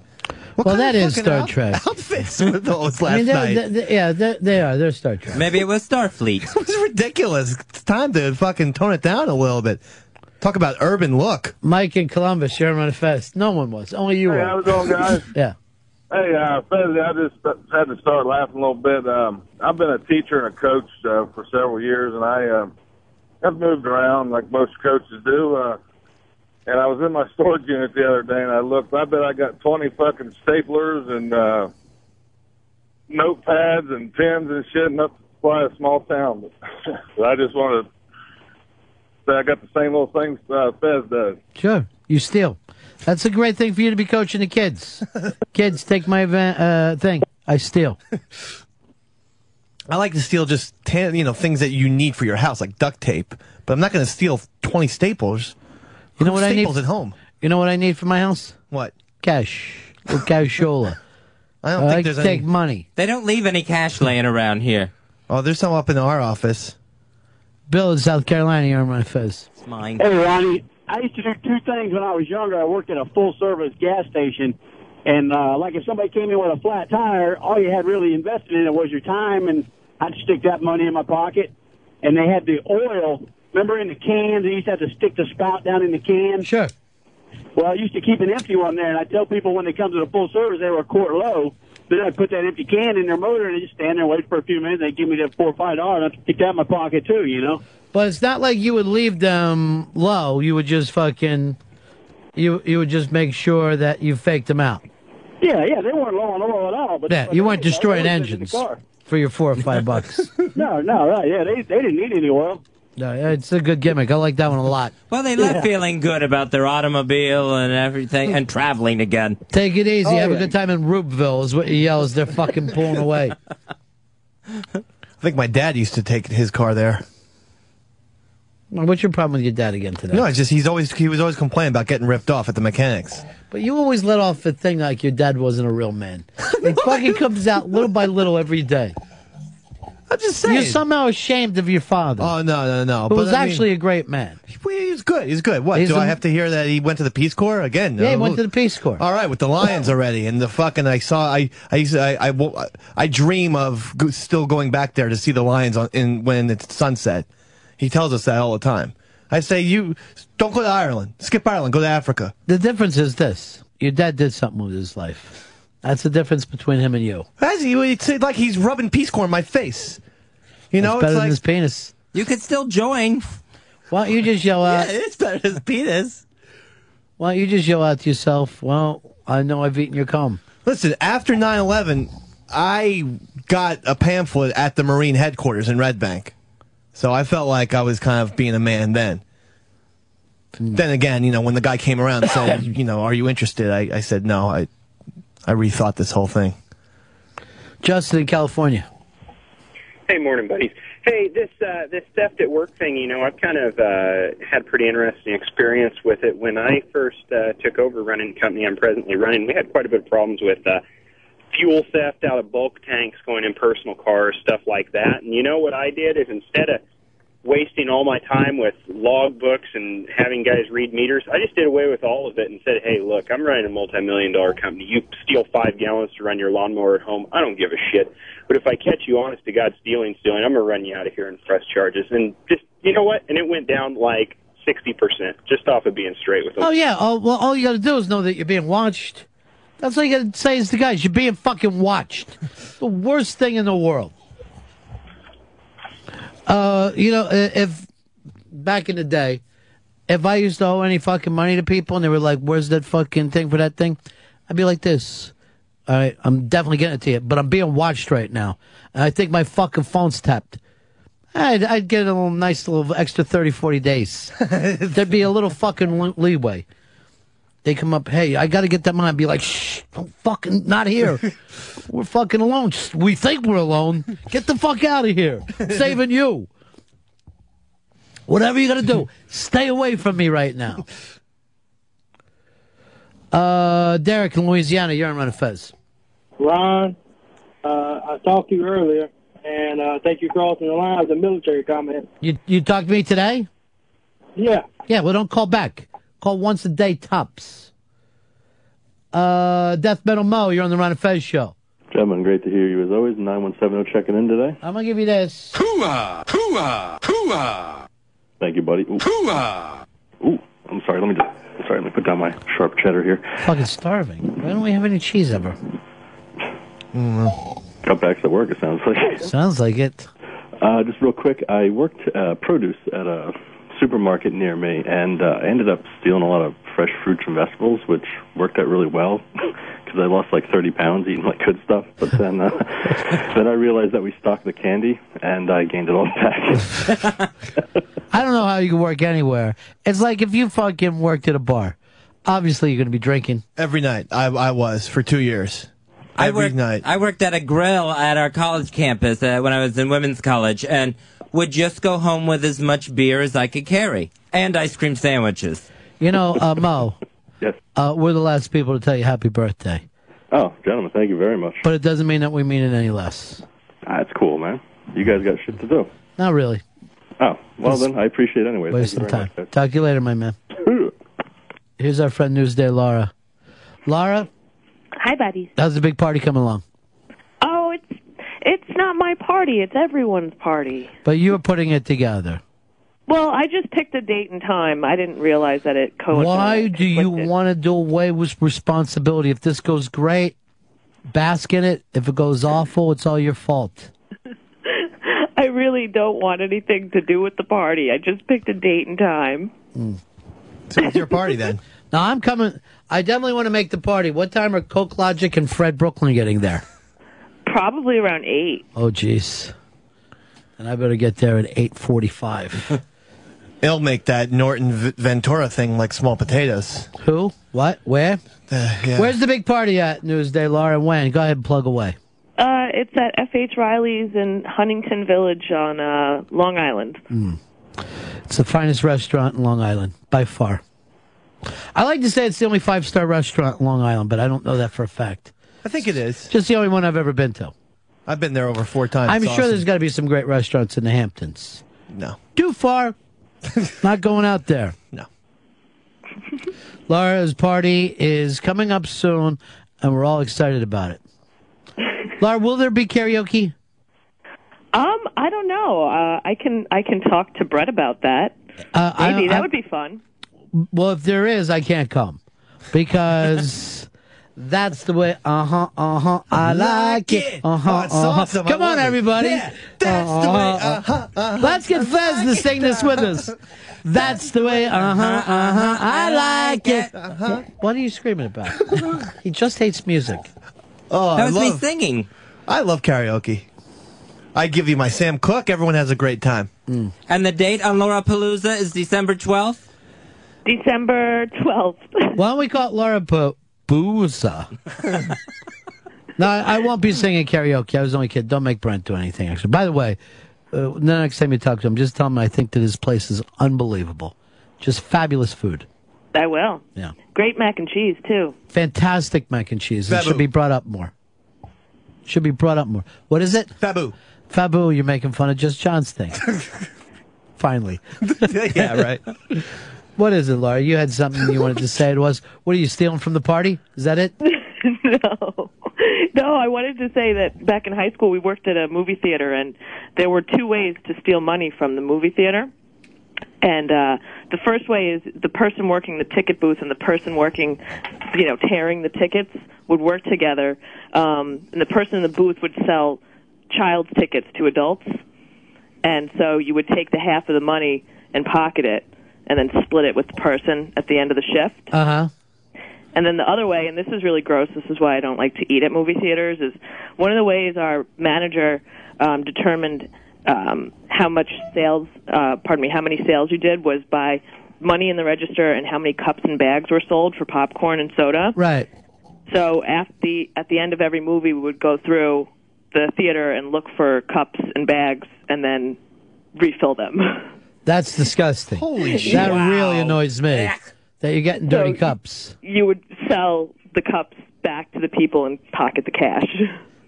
By the way, I love to hear about anybody's fucking gimmicks. Anytime. Every business has a way to steal, and it's fabulous. All right. Newsday, Laura Fezzi, with her big party called Laura Palooza. Coming up December 12th at F.H. Riley's, Huntington Village, Long Island. Get there early for the good cups. Laura's going to be working it. I love you guys. I'll talk to you later. And Laura, look into something. I haven't seen Pat from Menaki on Cake Boss. So, I didn't see him either. I didn't know what he was talking about. supposedly he did Cake Boss last night, right? Where he ate a large amount of cake on Cake Boss. So anyone who can get video for that, send it to me at ronandfez@AOL.com, or, of course, 202 Friends. Bye, Laura. Bye, guys. She's nice, though. She's nice to put that party together. Let's go through all the parties that are happening on the same night. What do we have? All right, well, we just heard from Laura and Laura Palooza at F.H. Riley's. Same night, December 12th. Then there's the RonFez.net party downtown in Manhattan on December 12th. And then there's GVAC's Rogue Renegade party. He's going rogue on December 12th. That is at the Crow's Nest on the Upper East Side. Here's the problem. That's my neighborhood. So if I can only pick one of those, why wouldn't I want to pick the fabulous Upper East Side of Manhattan? Although, every year I got to be with Mikey Boy. And then 3, Laura Palooza. Who doesn't want to be there? Now I got another problem. What's that? Baby girl throwing a party the same night. Oh, my God. Wow. So we're now up to 4. Baby girl's in charge of everything. Actually, she wants me to help. I mean, I got her on the phone right now. Baby girl, how's everything going with the party? I'm trying to get a band. All right, well, that'd be nice. I guess we could have like a Christmas thing. How do I get back to you? Hi, this is Baby Girl. Leave a message. Yeah, I don't know. Just do me a favor. Get this party stuff together and then tell me what we're going to be doing. How can I help, Ron? Well, you're not going to be just helping, but do what you normally do. The tits are coming out. Well, that'll be fun. That'll be nice entertainment. But keep on working on. I've done my part. Time for Ron to do his.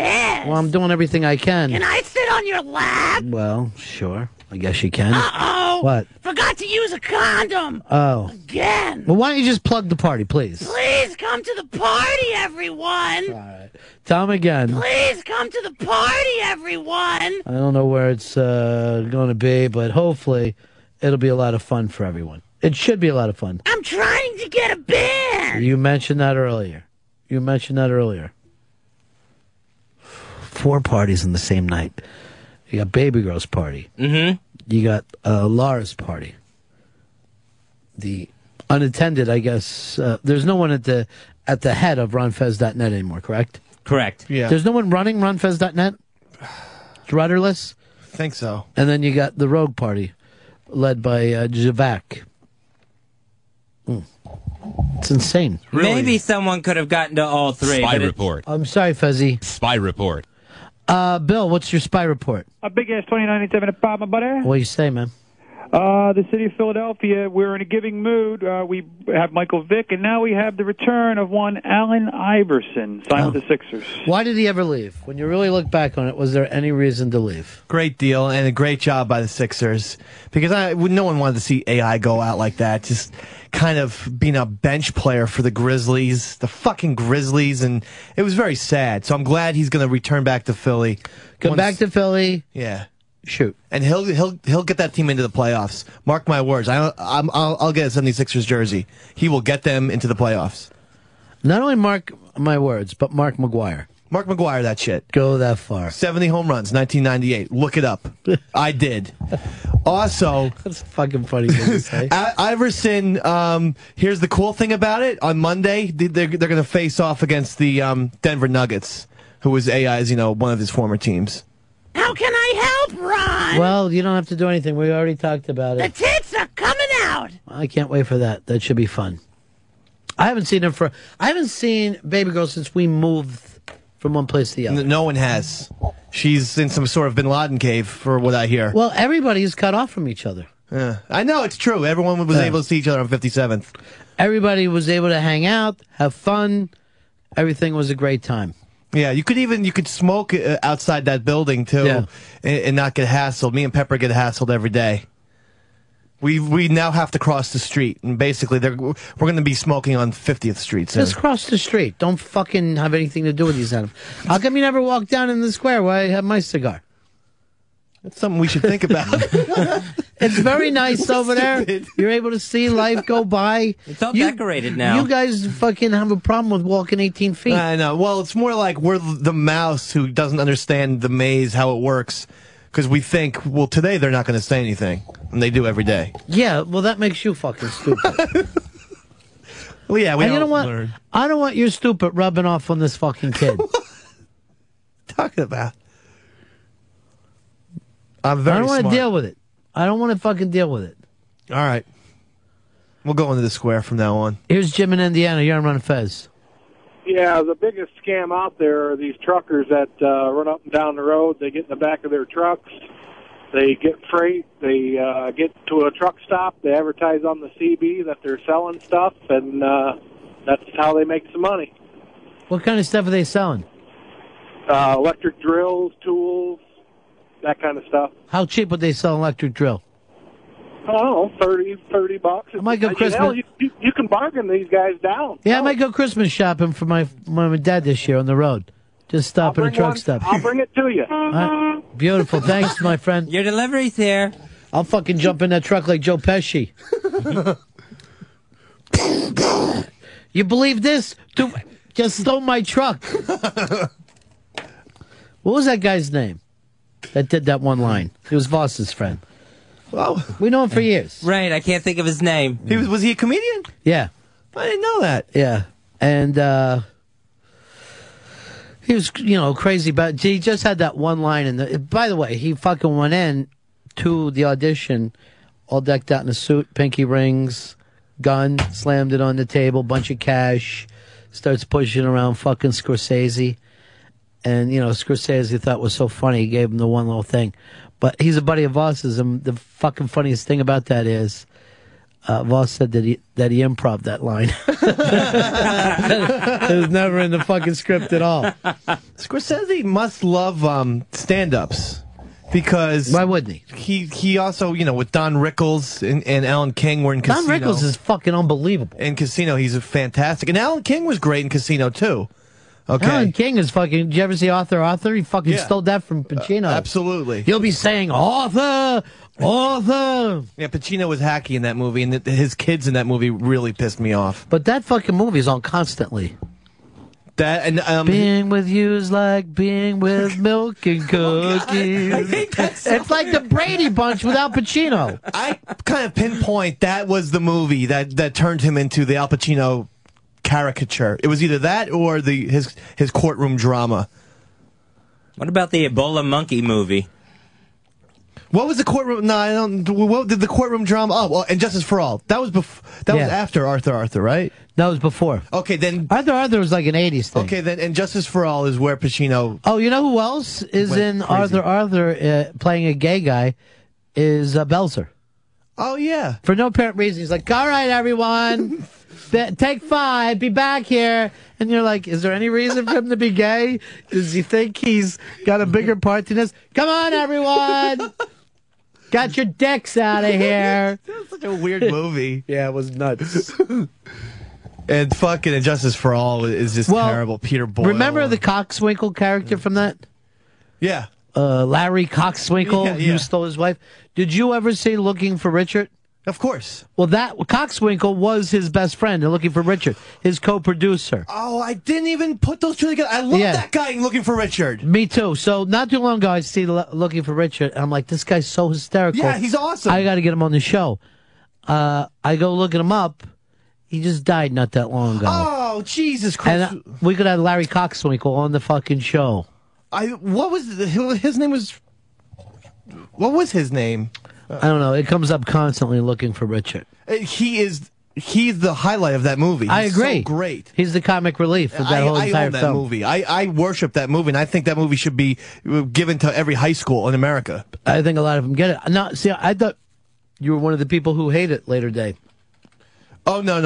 I'm a Pacino fan. I kind of question a lot of De Niro stuff. I think Pacino can still give you something every once in a while. The HBO thing, Insomnia, those are good movies when he's not screaming. That's the key. When he's screaming, it's going to be stupid. Find out what his real name is. He fucking brings it up constantly in that movie. Kimball. No, that isn't. Why would it be Kimball? Steven Singer Jewelers. I hate Steven Singer. Well, the website is IHateStevenSinger.com. It's the place to go for your holiday jewelry needs. If you're a guy and you're looking for something for the girlfriend or the wife and you don't know what to choose, make it easy on yourself. Don't put yourself through the headache of going to some snobby mall jewelry store. Go to Steven Singer Jewelers. And he's got a good point there, too, because with jewelry, you don't have to find out whether it fits. And if she goes, I don't like this, you gotta be kidding me. You don't like a diamond? Then you can't be pleased. You can shop in Philadelphia at Steven Singer Jewelers or online at IHateStevenSinger.com. They've got the black diamonds. They were the very first to introduce those. Great Christmas gift, whether it's earrings, a ring, a pendant, whatever. The black diamonds, you want to check those out at IHateStevenSinger.com. And you're going to enjoy yourself while you're jewelry shopping. You can go in there, you can sit down, they got cookies, they got popcorn, you can have a cold beer while you're waiting at Steven Singer Jewelers. Steven Singer Jewelers, they also have a lifetime guarantee and free shipping.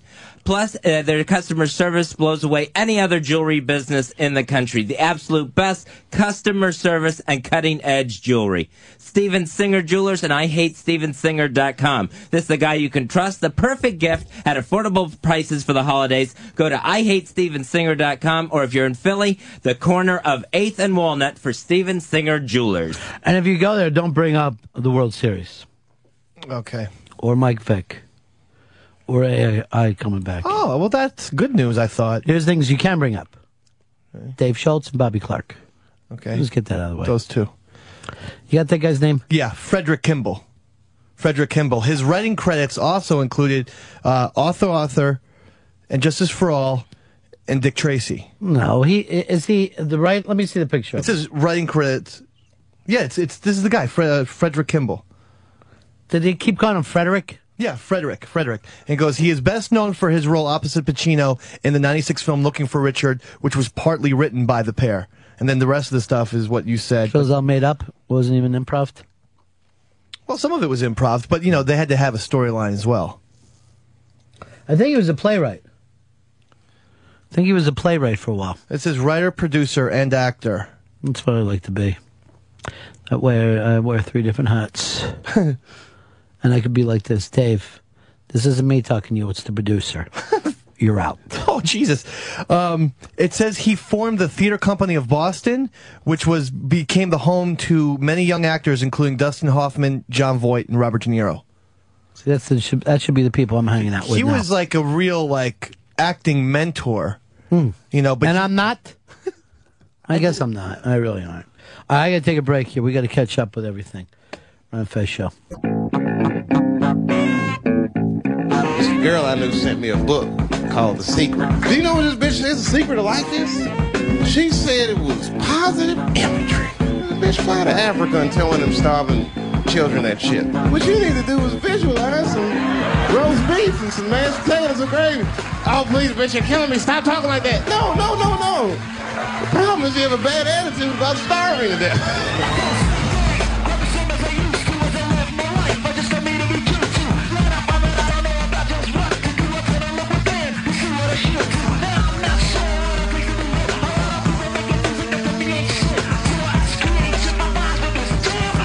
Ron and Fez Show.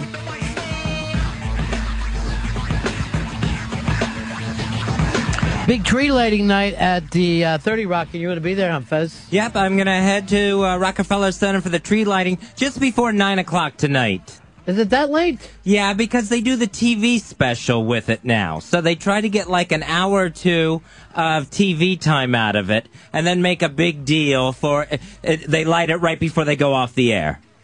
I thought that TV special used to be like 7, though. Is it? You mean it's a national show now? What happens is they start, and I think an hour early in New York, and they have like an hour beforehand, and then they join the network show, the NBC show, which goes out to the nation. For some reason, I always remember that being an early show. I remember locally it used to just be 7:30 to 8, and then by like 7:59 they would turn the tree on. Used to only be a half an hour in New York. So that was going way back. But now they have musical acts and stuff like that. Well, that should be good. By the way, new picture out. It's a home movie showing Marilyn Monroe smoking weed about 50 years ago. So it's just some guy who goes in his closet, he finds this old movie. There's fucking Marilyn Monroe just fucking hitting on a fucking joint, enjoying herself. If she already wasn't like the sexiest woman in the history of the world, I don't think anybody comes close, do they? No, this makes her maybe Helen of Troy. Is she the all-time American sex symbol? Oh yeah. Good. For a chick, I mean... Yeah, for a chick. Well, I think Liz Taylor, or young Liz Taylor, would give her a fight. Now you sound gay. 866-RUN-0-FEZ. 866-RUN-0-FEZ. Time Magazine calls this decade, the decade that we've never named, I guess some kind of 000 decade, of course, worst decade ever. Worst decade ever. We had the 9/11s. We had the two fucking meltdowns of money, financial meltdowns. And, of course, we had the big Katrina that we never compared about. Worst decade ever. So I think the 60s would compete there. You're bogged down in a war like this decade, but a bloodier war, I think. But you also had 3 assassinations. That's got to beat out like a hurricane. Yeah, but you also had high points in the 60s. You went to the moon. Mm-hmm. You know, you had Martin Luther King. You had the civil rights thing. Did anything good happen in this decade? I would say the 30s. I mean, it's right after the Roaring 20s, before... 30s ain't shit. And you had like Hoovervilles, and it was just it was still very much steeped in the original Depression. This is potatoes compared to what they did in the 30s. And Hitler on the march. Yeah, the 30s is far worse. Well, then, if you're going by what you guys are saying, the 40s would have been the worst because the entire world was fighting and more people were dying then. So if you really looked at it by the way you're doing, but at least some of those spots had, let's face it, no one, even Time Magazine, has a sense of history anymore. It was a pretty bad decade. And it was an embarrassing decade to live through. And I don't know what the hell we got to be proud of in the last 10 years. Well, technology. I mean, I was proud of Dubai, and then fucking Hicks brings in his sad song. What about like iPods and shit? I ain't going to be over like proud of an iPod. It's like being proud of a blender. Oh, Twitter. It doesn't work for me as much as it does for you guys. I know you guys like Twitter. How about the Wii? Seriously. I like this thing better than Fez is selling. The Project Natal on Xbox 360. Did we get any of those to give away? That thing is awesome. Nope. What do we got? Didn't they give Xbox give us something? We do have some Xbox games. Forza. It's the new racing game for Xbox exclusive. Oh, I love racing games. All right, I'll take one home and play it. So I can talk about it on the air. Yeah, it's the Forza Motorsport 3. Okay. No, it's really. I would say the 1900s too. The 1902, 03, 04. It was a great time. I mean, what did they do that was so good? They blew our shit away. Model T? A fucking Yugo is better than the Model T. Yeah, but at the time, they didn't have jack shit. That's like fucking making people for having Atari. That's all you had. That's all you had to rock. I don't know. Not big into it. Personal time this decade, Fez. Good or bad? Oh, I say bad decade. For you? Yeah, bad decade. Heart attacks, ulcers, problems, with family members. Bad decade. Yeah. What was your good decade? My good decade was probably the decade before. The 90s was a good decade. 90s was a great decade. I'm on Fez's corner with that. Cinema, music. I mean, we got to do a wrap up of the decades, the best stuff over the Christmas break. We'll put it on. That would be awesome. We'll do at least an hour a day, a new material. We'll do the movie, the best and worst movie. Awesome. Best and worst TV show. I guess best and worst sports franchise.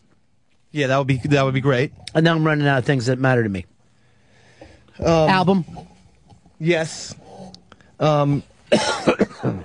Comedian? No. You know what we're all going to do? We're all going to pick Norton. How about How about technology, like an invention? And you know why we're going to pick Norton? Because he's excellent. Mm-hmm.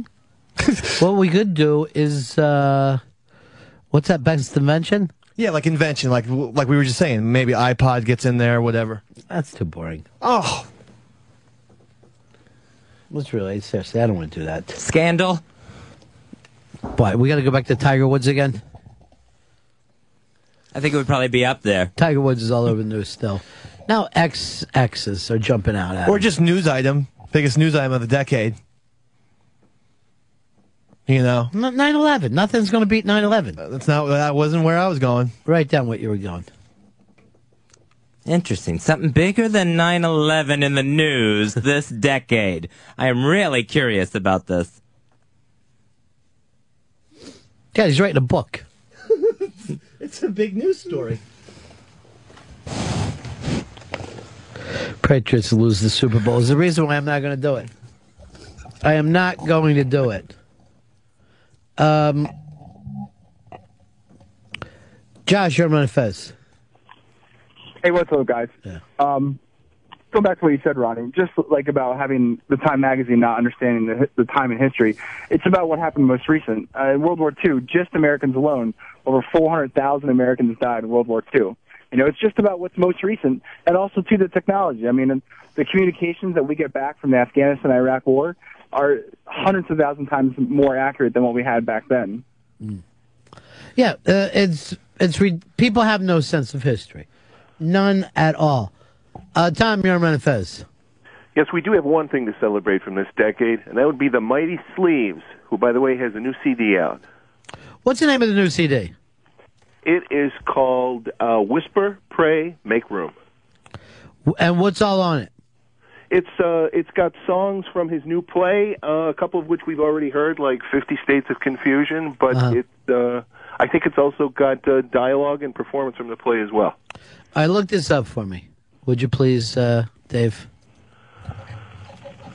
RadioGhost.com. Sleeves is the best. Craig in Wyoming, you're on Fez. Hey, Ron Fez. This is definitely the worst decade ever because dickhead Dave joined the Ron and Fez show. I mean, that was late in the decade, so you can't put the first part on me. You played those old school replays over Thanksgiving with Ron and Happy Fez, no Dave. Christ almighty, the good old days. We all want that to be back. I don't know whether you can blame it on Dave or not. I don't think you can blame it on me. You could probably blame it on me. And I want that back as well. Happy Fez. That's why I was saying this is my worst personal decade.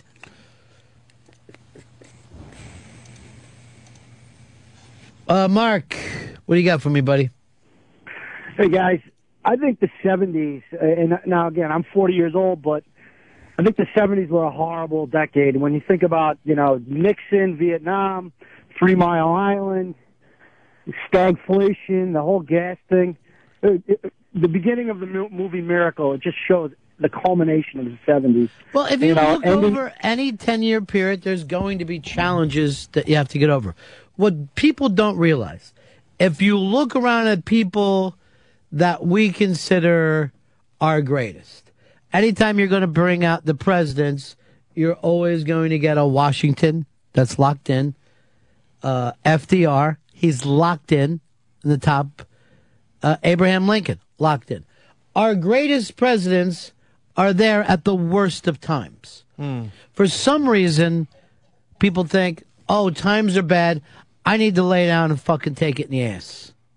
Instead of, this is fucking opportunity for me to do something fantastic, to do something great. I tried to explain this thing to Fez yesterday when you brought up your happiness thing after the show, and you were saying if the shrink made you fucking happier, you would do a better show. I never knew a funny person that was fucking basically happy. I was even talking to somebody yesterday about the sense of humor. You know how lonely guys always get mad when they say a girl wants this fucking sense of humor? Yes. And then they have a sense of humor, but the girl goes and fucking picks a guy with money, and then that's better look. What does the term sense of humor even mean to you, Fez? It's that you have a sense of what's going to make other people laugh, a sense of what's funny. So that's the sense of humor. Yeah, I think you can sense funny moments in things that other people can't. Dave, what do you think? I would say a sense of humor is the ability to make others laugh. I don't see it as reactionary like Fez, but proactive. But see, here's the interesting thing. I think when a guy will say, "Oh, that girl's got a great sense of humor," I mean, she laughs at the fucking jokes. She doesn't. I think when a lot of times when we say, "Oh, that person has a great sense of humor," it's because they find life funny. Not they're constantly going around trying to get their fucking laugh, you know? Mm-hmm. Like, if you spend any fucking time with a comic, you're like, all right, enough. Give it a fuck. Yeah, I get it. You know? Because some comics, normally the worst ones, will attempt to keep doing their fucking bit while you're trying to eat fucking dinner, you know? And you're like, just stop for 5 seconds. You know, we've passed humor. We're into fucking neediness now. You know, comedically, most really great comics have a rough time at the rest of their life. Lenny Bruce, terrible at the rest of his life. Pryor, never was great anywhere but on stage. Mm-hmm. Yeah. So for some reason I think happiness brings on fucking humor. I don't get that at all. I think when women say they want a guy with a sense of humor, they want a fucking guy that if she burns the dinner, they laugh and order a pizza and eat in bed with fucking candlelight. Then they're like, he's great. We think, hey, she doesn't like my sense of humor. I told her how fat she was and now she's mad at me. You know what I mean? Like, people are fucking lost. Particularly, we talk about the lonely guy thing quite a bit. Here's a fucking piece. Well, Dave, you brought this to my attention. You said it's a scientific study. Yeah, there was a study that was shown where they say loneliness is actually contagious. And it says the study suggests those with a negative vibe spread it merely by being in regular contact with that person. Right. So you can, like, put you could be so lonely, you could fucking give it to others. At least that's what the study purports. I have trouble thinking that I guess a negative attitude could be contagious, but I have trouble thinking that loneliness is contagious. Well, define, loneliness as a person who's alone. Alone and down and can't make a connection with another human. If you have that person around, your life is going to start. I think that's pretty accurate. I think loneliness is such a dark cloud that it can taint the rest of the people in the room. I agree with this study, because have you ever been with, there's like 3 or 4 of you, and then there's someone who's a downer, and he just ruins your whole, you could just be watching a football game. Why you got to do it to him? I'm not talking about Fez. Of course you are. You are absolutely talking about me. Him. I wasn't even looking at him. I don't see Fez necessarily as a lonely person. I don't. Let's check. Fez, are you a lonely person? I am a very lonely person, Ron. Other than work, how much outside stuff do you do? How rare is it for you to do outside stuff? It's really rare. It's probably a few hours a week. Other than the telephone with your family, do you talk to people after you leave here and before you get here? No, never. How could you not recognize that Fez is a lonely guy? Okay, no, I made a mistake. First of all, and going home everything back to your family in your own room for every vacation doesn't mean that, he's not lonely. Right. Now, is he lonely by choice? Yeah. He is. Now that I look at him, he kind of is making me lonely. The fact that he won't, go to the diner and eat at the bar, he'd rather go to his house and order the food from the diner. That's antisocial. Yeah, he doesn't go to coffee shops or, just things that you bump into other people. Right. But why is that? Here's the weird thing. A lot of people prefer to be alone. I don't think Fez is one of those people. Or at least he doesn't say that he enjoys his alone time. No. No, and I think there was a time when I liked being alone. I think there was a time where I enjoyed the hiding out aspect of my life, but I just don't feel that anyway. It doesn't feel I don't get any comfort out of it like I used to. Why not? I think it just, for lack of a better term, it just got too lonely. It was too much alone time. Or were you told by your shrink that was wrong? No, because I think I started going back to the shrink for being lonely.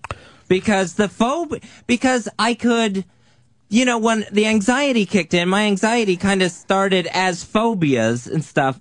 But when it was inside my own home, that to me, it feels really lonely. When you're scared inside your own house, that's lonely. Jeez. So what are you scared of? I don't know. That's the weird thing. It's like,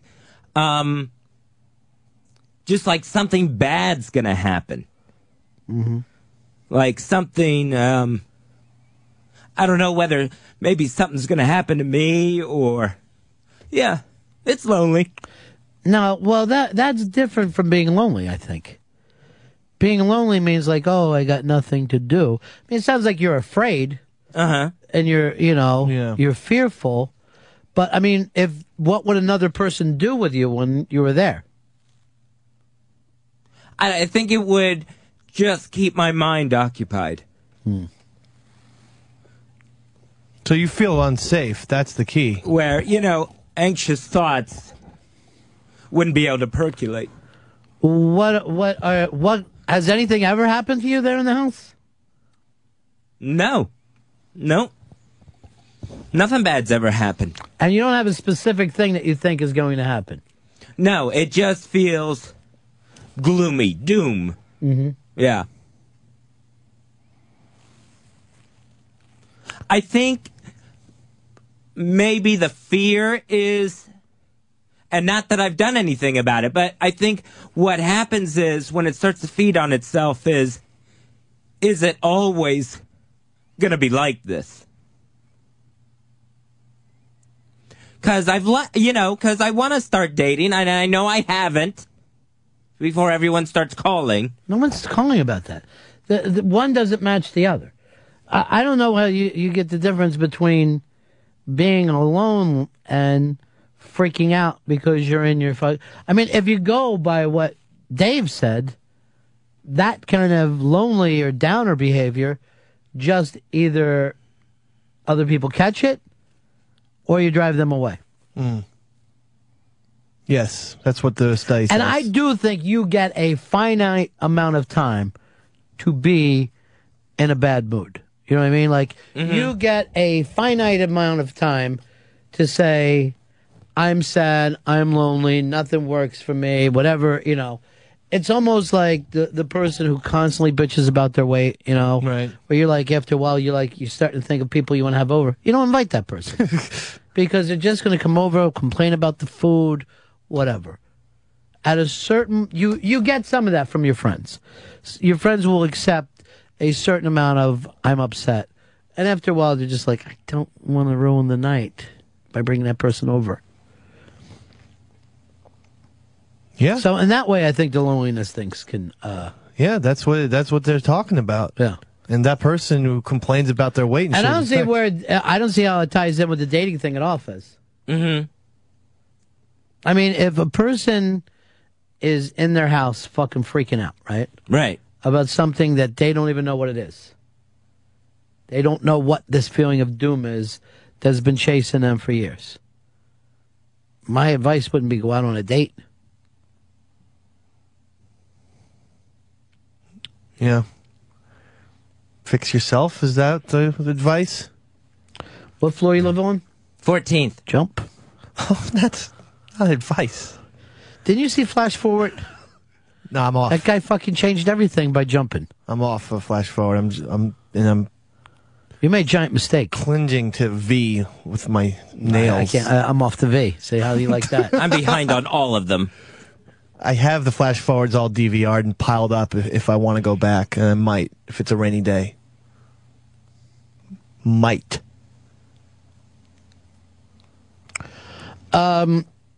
Yeah, I think you only get to do so much bitching to people before you drive them away. And then they're always the people that will be like, what'd I tell you? that person wasn't a good friend. You fucking bitched at him so much. You fucking brought nothing to the table. Why would they want to fucking hang out with you? As far as Fez's situation with his house, that sounds more like paranoia, not loneliness. Paranoia, big destroyer? You could say that. Put some music behind it. Yeah, what you're explaining doesn't sound like lonely. Lonely was, I wish I had someone to share this experience with. I mean, it feels like he's unsafe. But one of the things with Fez, I don't think he knows what to do with his brain. You know? I think I would feel safer if someone was there.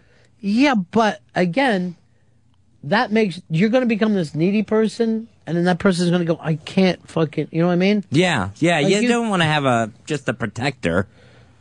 I mean, at a certain fucking point, it depends. Maybe the person likes to be the protector. If you can find someone with a sickness. Seriously. No, but if the person likes protecting, then Fez has found a match. If anything, but here's the deal. How many times have we tried to get you fucking a roommate? Sheepy was ready to move in. Mm-hmm. Melinda was ready to move in. It would be a lot more fun. And you, no, I won't. You wouldn't do it. So I don't see that as lonely. Fearful, yes. Lonely, no. A lonely person would dive at having somebody wanting to come in and share that stuff with them. You know? I mean, Melinda, who's more fun? No one. But maybe Fez still has some hang-ups, and farting in front of people. And that's a problem. We ain't gonna bother Melinda. She's been tested. She's passes that test. Trucker Bill, you're on Run Fez. Ronnie B, I don't get it. Fez pays this fucking shrink probably $30,000-$40,000 a year, and you give him 10 times better advice than she could ever do, and he gives you a set of fucking earbuds. Well, I don't get it. I don't even know where the earbuds are. They're up in the. They're in the office. They're in the office. See if you I just don't get it. Yeah. See if you can find a window and throw it. These windows don't open. I'll take them home. I don't think they open. They do. Mark, Michigan, you're on Run Fez. Don't want them to. Hey, buddy. It's time to revisit the adopting thing. Fez, I think let's get the baby in here. Let's go get baby love. Bring her back in studio. Let's get the process rolling. That's clearly what you need to do. At least get a cat. I did get a cat. Did that help you with the loneliness? No, it didn't. Get a non-feral cat, though. That's the key. For your other cat to play with. For the feral cat to eat. We're at the point, Fezzy, and I talked about this. I don't think you can be saved. Did we play that that song that Paranoid sent us today about me helping Fez? Not yet. No, we haven't though. Paranoid has put together a bit about me helping you, which would be okay. But you're starting to get to the point. I mean, it's been a lot of years now. You don't think you can be helped? I wonder about that a lot too. That's some of the scary thoughts that go through. Am I just beyond repair? And I don't think, the anxiety stuff is just so well documented that, people either go on meds or they read those books. They do the fucking meditations and exercises. You do any of that? I've done pills. I've tried that. They made me more anxious. I think you just got to eat more pills. And I've tried to get through some books, and I definitely, and I still do some of the meditation. We should start smoking pot, both of us. Count me in, brothers. I'm serious. Me too. All right. I think it's time to get back onto the pot train. Is there a pot train? Mm-hmm. Need to get the lingo down. It just misses stops. I wouldn't mind fucking speedballing this motherfucker. Well, that's too Because the one intense. thing great about that is the fucking heroin takes the fucking edginess out of the coke. And then the coke makes sure that the heroin's, your nods don't go so far that you miss the whole fucking thing with a nice sleep. Yeah, I think that's a little too intense. I think pot is a better starting point. Well, yeah, but what are we, pussies? Are we the fucking man club? I don't want a speedball. Man club. Guess who's at a man club? Speedball is Man Club? Yes, it is. Jesus. Chris in Pennsylvania, you're on Fez. Hey, Fezzy, I was wondering if you took advice from your shrink the same way you take Ron's advice by just acknowledging that he gave you decent advice, but then doing nothing about it. It doesn't seem like, I mean, no offense, but nothing really has been changing, and it doesn't seem like anything's being done here. That's true. And no one realizes that more than me. It doesn't have to be pointed out to me. I think about it constantly. Think about what? Am I getting any better? Yeah, did you hear what he said? The reason why you're not getting better. He says I'm doing nothing about it. You agree, get people to stop talking, and then go back to doing the things that you did the day before. So it kind of is like this, like start and give me some advice. Ron, you really should go outside. I know. Outside. Right, yeah, but you need to go outside. I know, I will. I'm going to do it. Take a walk. Outside, like you said. Fresh air. You need to get some fresh air. I know it. Okay. No one knows it more than me. No. But then you don't do anything about it. You're just shutting up fucking Dave and his stupid advice. Fresh air is good for you. That's what my dad always said. I know. I'm going to start. You know when? When? Yeah. Never. Just saying. That's not time. I know it's not. Believe me, I know better than anybody. It's just constant like that. You ever get a little voice in your head, Fez? No. Never? Mm-mm. Maybe that's not why you're not doing things. You need a little voice in your head to tell you what to do. Get up out of that apartment. What am I saying? I'm fucking falling back into it. I swear to God, you could go back 5 years, grab a tape, we had the same conversation. And that was before me for that caller. You get really mad about that, huh? Well, I don't. Where does it come from? Whack bag. I thought they liked me now. I don't know. I don't go and look at any of the sites. It's too anymore. much. It's too much. I just stay with 202 friends these days anyway. But I will never turn my back on Line of the Day. That's my favorite. 9,000. I was trying to think of some kind of sports thing with that number. We're never going to get anything close. There's nothing big in the universe as big as that. I mean, now you're talking about like basketball. We got a break. When we come back, Fezzi's going to do his new character, Dave Leno. How's that sound? That'll get you back on your feet. Perfect. Ron Fez Show. The hell does that mean? That means whatever the hell you want it to mean. You're saying you want a piece of me? I can drop you like a bag of dirt. You want a piece of me? You got it!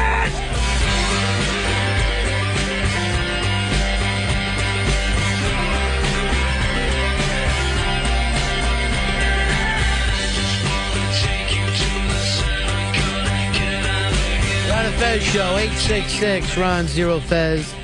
866 Ron Zero Fez. The New York Jets, they're bringing in Joe Girardi, the manager of the Yankees, to teach their quarterback, Mark Sanchez, how to slide better on the field to avoid some more serious injuries. I love this idea. It may seem a little embarrassing, but you're bringing in the world champion Yankees. What is embarrassing? Well, you would think that there would be people in the Jets organization that would be able to teach him how to slide like a football player. Well, you don't slide like a football player. The thing is just teach him how to slide like a baseball player. So I think this is a great idea. It ties this kid in with world champions.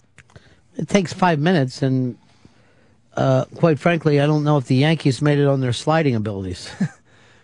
Nor is Joe Girardi known for being fleet of foot and being a big base runner. They want somebody ask Davey Lopes to come over and teach him how to slide. Well, you would think ask Larry Bowa how to teach him to slide. Yeah, you would think you would get someone who was known for having speed to teach him how to slide. But Ricky H. Get Ricky. Ricky would do it. But make sure you pay Ricky. Ricky. You fucking run down everybody else until we get to Ricky. You're fucking so New York-centric. No, I'd like Larry Bowa. Just watching something on the Baseball Network with him last night. Top 9 like prospects or something like that. They have a show called Prime 9, and it's a rundown of. And they said he was like one of the best prospects of all time. Why wouldn't he be? The guy was the greatest fucking fielding shortstop ever. Now, it doesn't mean anything in this day and age. no one cares about defense. Right. It's all about jacking the ball. Yeah. Tell me this Drew Bledsoe thing, what he had to say about Brady. Drew Bledsoe said about Tom Brady, he goes, I was hurt by the whole situation and the way that it went. And what exactly went down? What's he talking about? He's talking about when he got hurt and they put they put Tom Brady in his place in 2001. He's still pissed off about that, and still has a little bit resentment towards the Patriots because he felt like, well, I'm the man. I got us to a Super Bowl in '95, and it doesn't matter how many championship rings Tom Brady has. To me, he sounds very kind of bitter about it. But what can he do? Tom Brady came in and he replaced a great player. Here's the thing as a professional athlete. You're never going to get a chance to rest. Like, even you pick the best fucking athlete and they're constantly like, I got to bust ass at fucking practice today because I'm being watched. Yeah. There's no such thing as loyalty to a player. Only loyalty to the stats. Well, I mean, Drew Bledsoe, I don't know what he's crying about. The Niners wanted Joe Montana out of there to make way for Steve Young. It was one of the few times where, a great player has been replaced by another great player. We just went with Brett Favre, where when Green Bay wanted him to leave, the fans went, well, then he should retire. You know what I mean? Like, don't play anywhere. Forget having your own, and hasn't he made enough money? Forget the fact that the guy is driven to play the fucking game, right? You turn around and act like, well, then you should go home when the team is done with you. And the team gets done with you. And again, you can't blame them if they got a guy who's 37 and they've got a guy who's 25. The guy who's 25 is the future. Yeah, you have to put him in at some point. So if you go 10-6 and 10-6 the next 2 years, but you're going to go 9-7 or 8-8 with your 25-year-old guy, and then hopefully that you'll have an arc, you can't blame a team for starting to look in that direction. Yeah. Well, I mean, Kurt Warner, with the Giants. People forget he went to the Giants and got a 5-3 record, but at that point, they're like, we just have to get Eli in. And even look at a guy like Vince Young, who was a great young player. Things start to go bad in his head, and the fucking team turns on him. Now he's had to work his way back. And he's doing a hell of a job, 5 straight. But it doesn't mean that they're going. If he loses 2 more, he might be back on the bench. Right. There's nothing fair or respectable about this whole thing. It's just as simple as we're paying you money, and we want to use you until we use you up. It seems weird that Bledsoe would bring this up now. People have been asking him about it. I think he's got some sort of commentator's job somewhere. And that's why he said it. And he was trying to play both sides of it to me, where he was like, I don't blame Tom, but this wasn't handled properly. Well, A, you shouldn't blame Tom, but B, you shouldn't be blaming the fucking Patriots either, because they have 3 rings to prove they made the right decision. Sports is one of the few things in life that there's no subjectivity to it. You fucking are. Well, no, there is, because a lot of times the fucking coaches are wrong. You know what I mean? Like, they do make mistakes. Right, but I mean, I'm saying that you can just, if your numbers aren't good, you shouldn't be playing. Well, but it depends on what the numbers are. Like, everything that I said, if you look right now at Green Bay, the numbers would be better if they kept Favre. But they're looking at the future. Yeah. They're banking on the future, not just in the last couple of years. Mm-hmm. So again, your boss will make fucking mistakes too. People, for some reason, they must say, oh, God, it wasn't fair. So, it isn't fair. No shit. And I think what his complaint also is that he lost his job to injury. But if you're not there, I mean... That also happens. It's why you can't get hurt. How many times have we seen guys get hurt and then can't work their way back in? Of course, Wally Pipp, that's the famous thing. He gets hurt, he complains of a headache, and then Garrick takes over and never sits down. Here's the problem. He should have fucking stayed healthy until Garrett got sick and said, I've fucking been following you for 20-some years. I'm fucking ready now. All right, now's your shot. Well, Bledsoe acts like he got kicked out of the league because of injury. He went to Dallas. And he went to Buffalo, too. I think it was Buffalo first, then Dallas. So, I mean... Yeah, but you know that people, like, if you consider yourself something, right? It's tough for you ever to fucking drop that. Like, guys will they'll get traded or they'll fucking leave a team. and then sit back and talk about that team for the rest of their life. They still will consider themselves, whether it's a Cowboy or a Yankee or whatever. Yeah. I've seen it happen a million times with people. Oh, yeah. People ex-athletes can be very, very bitter. Here is our good friend, the Blowhard. Hey, Blowhard. Hey, Ronnie, isn't it poetic justice that when Bledsoe got hurt, it was against the Jets and Mo Lewis, our linebacker, took him out, hence creating Brady and the run? It's just all about the Jets being miserable. But getting back to the exception to the rule about loyalty, Derek Jeter and the Yankees, they're not going to let him go. I think his contract is up next year, and this is the one exception you can think of where they're going to overpay for him, and they're going to keep him around until he decides to quit, because Derek Jeter is just such an icon and just such a team I can't agree with that. We just saw Bobby Bowden get shown the door. Nah, they're going to keep Jeter around. Well, Jeter's still good, Blowhard, too. But I'm saying, he's up for a contract. Now, what if he says, I want 5 years, $15-20 million per? Well, they're not going to overpay, but they might have to, because he is just such an icon with this Yankee tradition now. He's the modern-day icon that the fans love. He's the most popular Yankee. They trade Babe Ruth to the Boston Braves. It's a whole different time now. If they fucking trade Jeter, the PR is going to explode against them. Yeah, but people didn't think they would get rid of Torrey. And even Bernie Williams, there was overtures that he was a popular Yankee, that he was going to go to the Red Sox. And at the last minute, the Yankees basically stepped in and kept him. But Jeter is a whole different story, and that's strange in this day with the free agency that people just come and go, whereas the game used to be, if you had a guy in left field who was decent, he would be plugged in there for 10 years at least. And that's how the fans got to connect with a lot of players. But now they're coming and going like a revolving door, but Derek Jeter will never, ever play for another team. But don't you think the same thing would have happened to Brett Favre in Green Bay? Well, I think that maybe they saw some weakness in his game, and I think football is a different type of sport where the First of all, it's been a nightmare for Green Bay since they did that.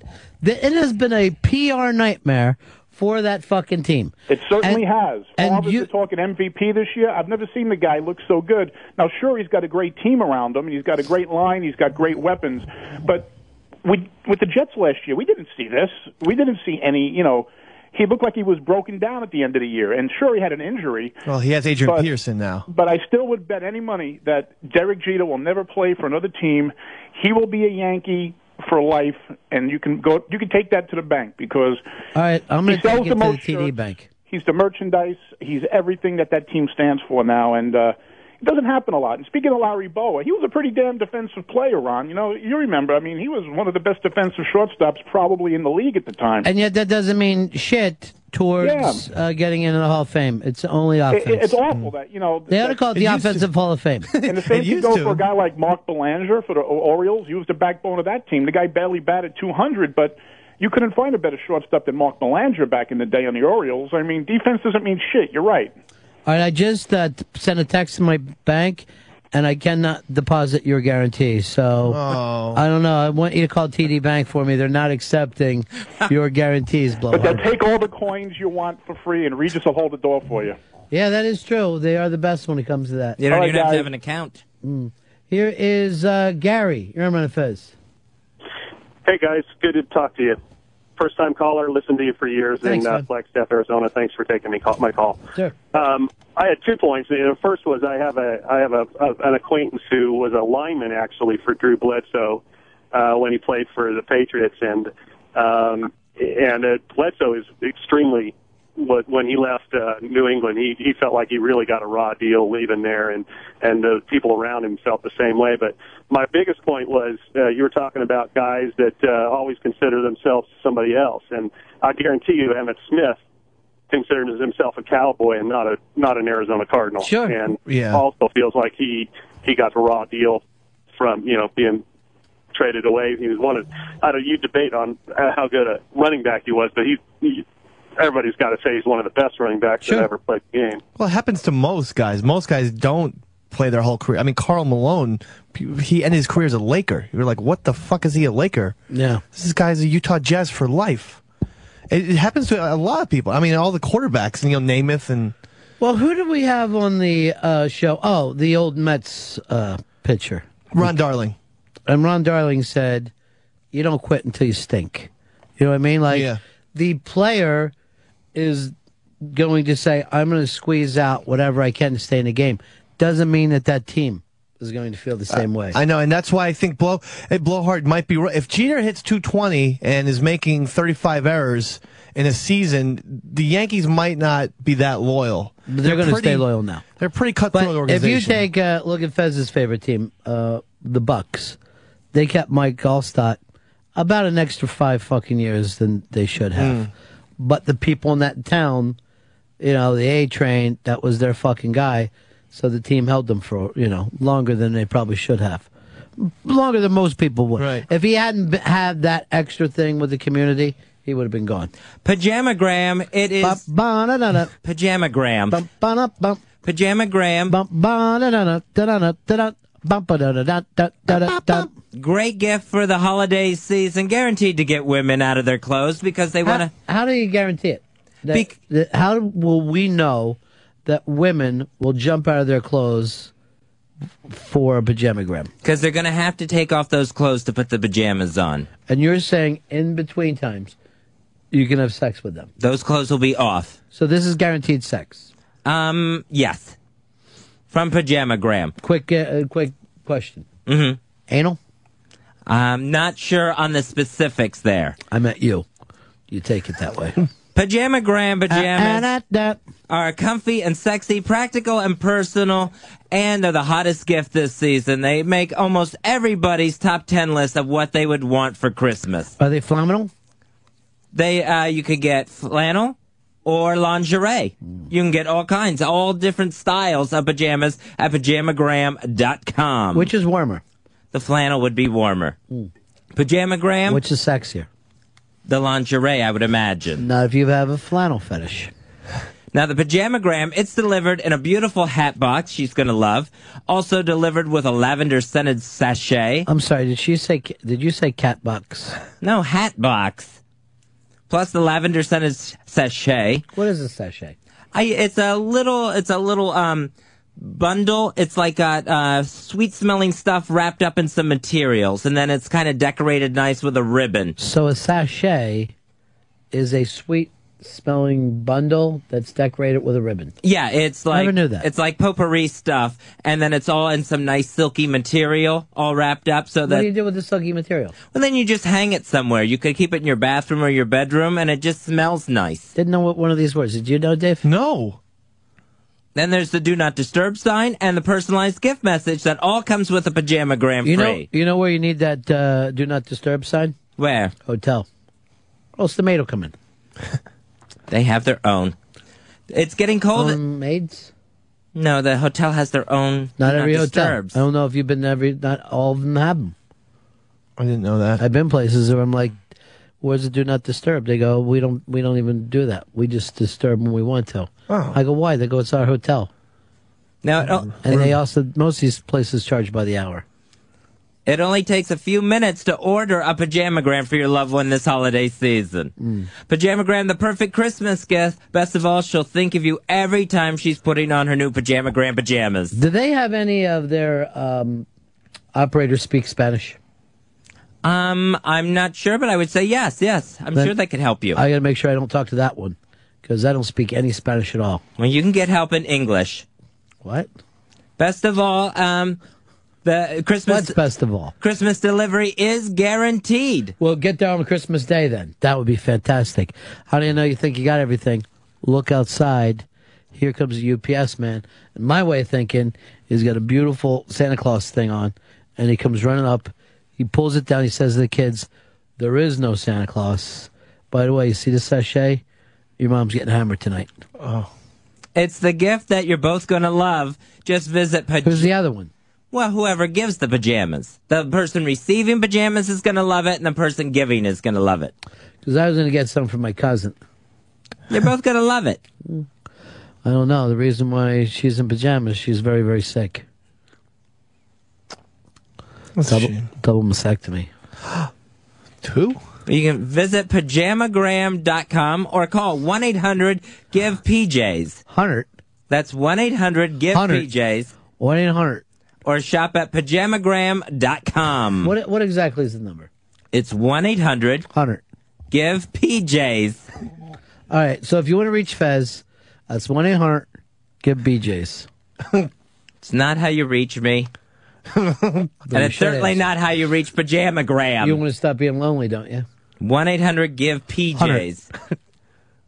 With a P. Oh. I wouldn't like the payoff. Why do we have photos of me from the homeless shopping spree up in here on the computer? You know what's weird? Looking at those, you look so much younger. Really? Yeah. I'm sorry, it's just my new website, homefultheholidays.com. I thought it'd be a nice Christmassy thing to do. So we have homefultheholidays.com. All right, you know I'm not going on that homeless shopping spree, right? I just wanted to make the website. You got it. Well, my silent partner helped me out. Fezzy, I'm going to watch you on Pal Talk.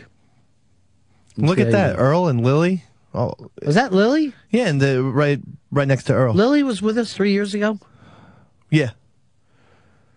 I don't remember her being on the homeless shopping spree. She was tagging along with Earl, who was tagging along with you. A couple of tag-alongs. You can see his great photo on homefultheholidays.com. Is there any other pictures or just the one? Just the one. All your new things, only have the one. Yeah, my silent Why don't you partner. put up a 202 link? Okay, my silent partner and I will figure that out. By your silent partner, you mean Chris? Very quiet. Can I tell you something? How come he gets upset when Coke Logic does jokes about, oh no, that was the exact opposite. Coke Logic did jokes for Chris. Yes. I saw a Twitter fight take place. I was really laughing, but I couldn't remember how it started or how it ended. Well, it was Coke Logic and Fred. Right. But Coke Logic was working for Chris. Yeah. And Fred got mad. That's right. And Chris did a voice, sir, for Coke Logic, I believe.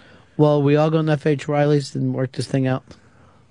Well, I have a show, so I might just head to the RonFest.net It party. ain't going to be like, it's not going to be the same without you. What time you work till? Midnight. That's why I said you could sit in and we could start the party over here, and we'll walk. Will you drink on the air? If I'm allowed. How far is it?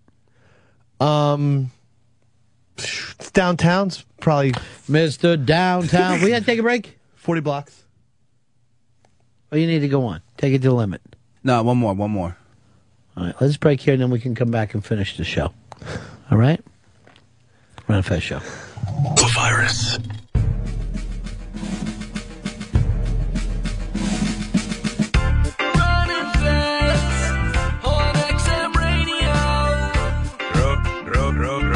Throw your hands up in the air.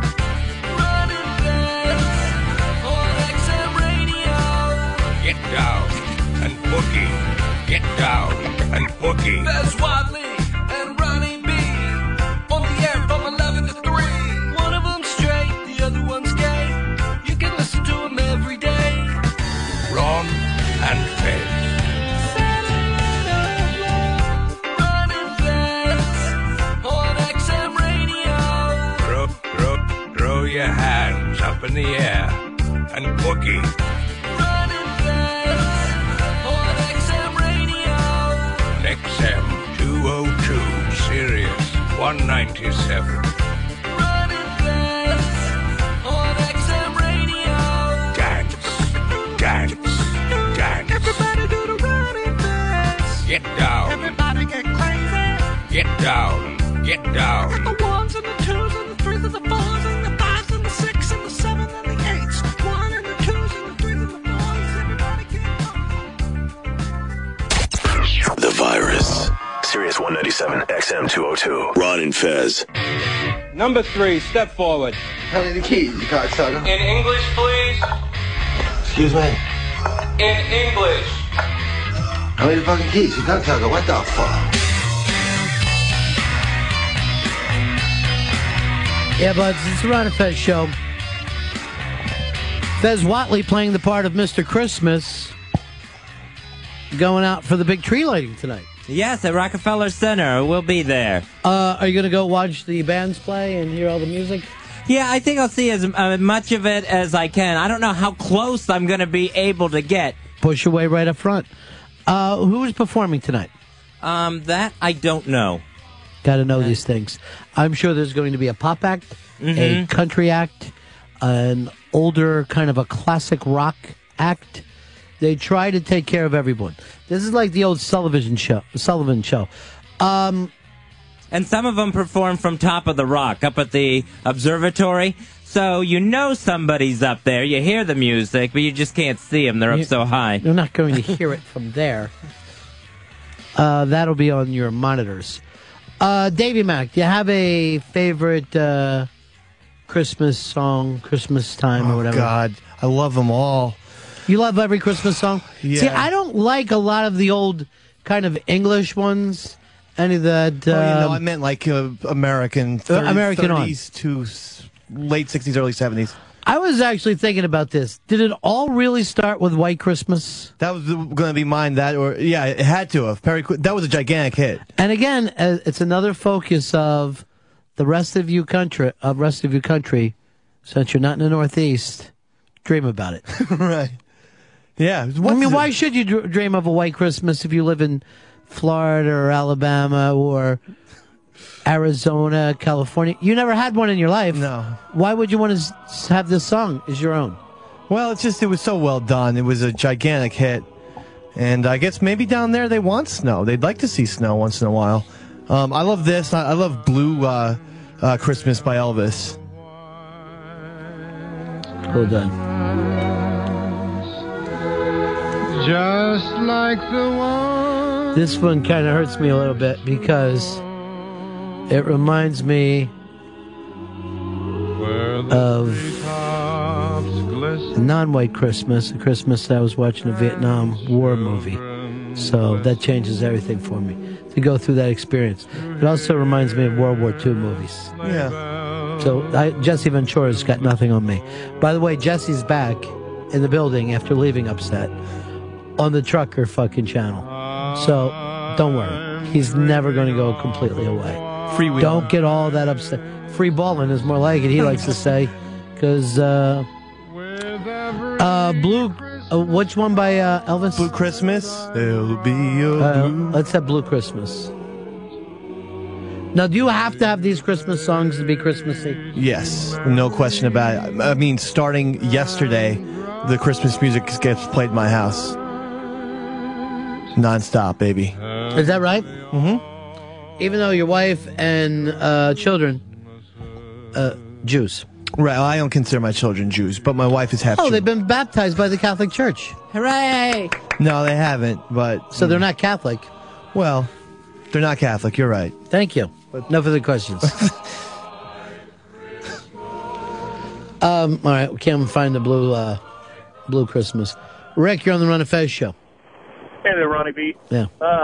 I'd like to go ahead and nominate Chris Stanley for Beanie Cup. I mean, he is the man. Not without the Blue Christmas. Christmas.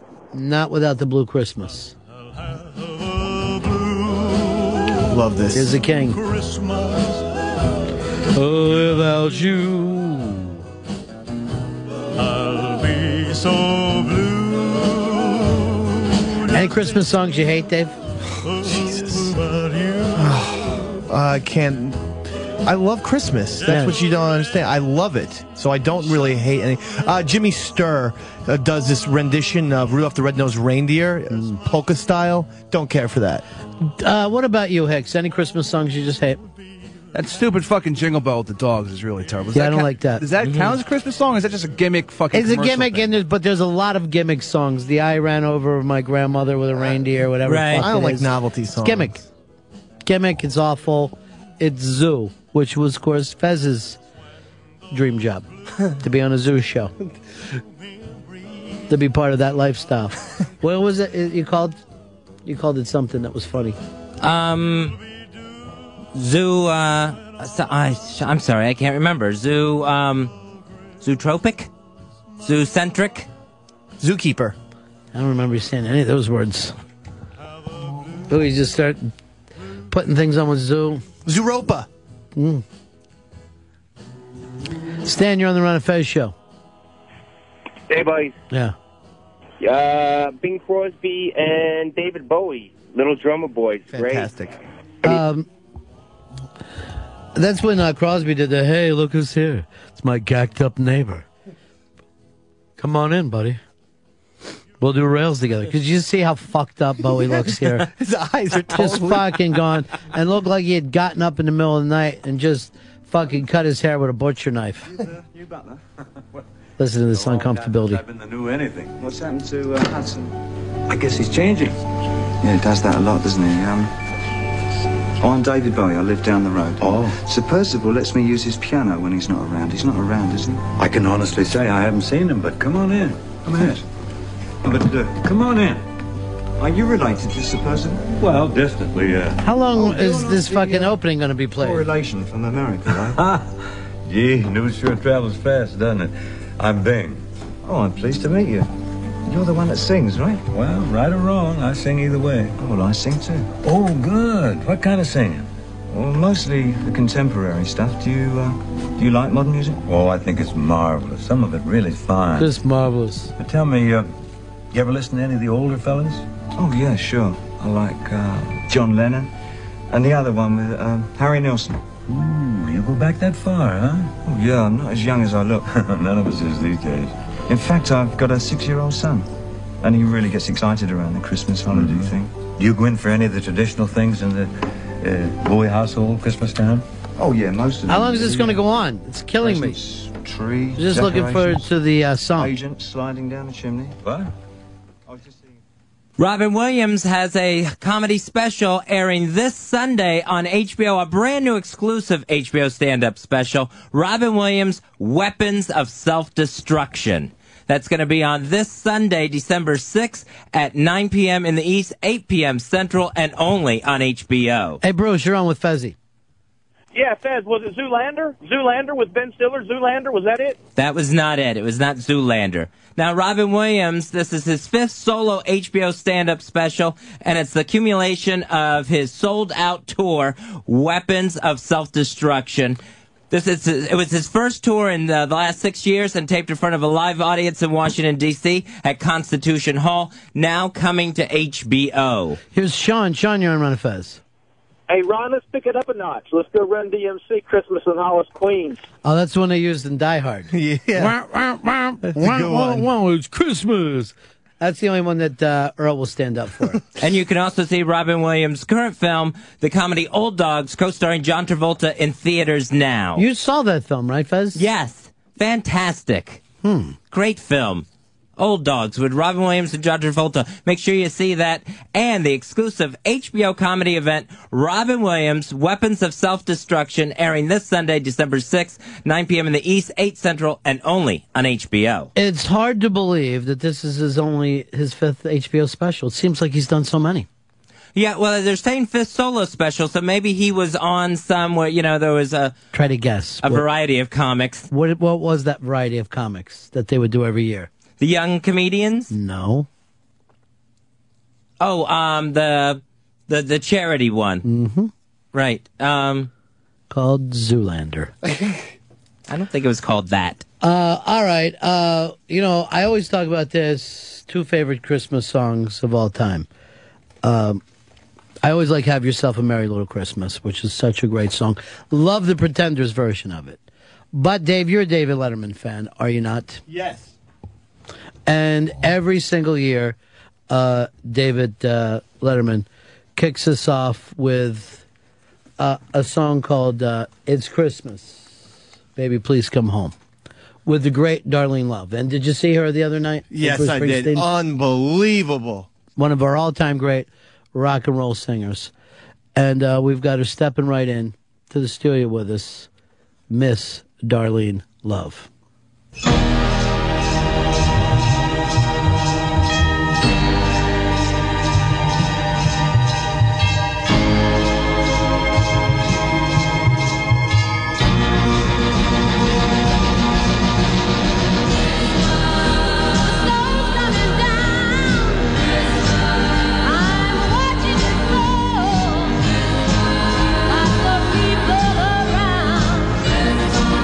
Baby, please come home.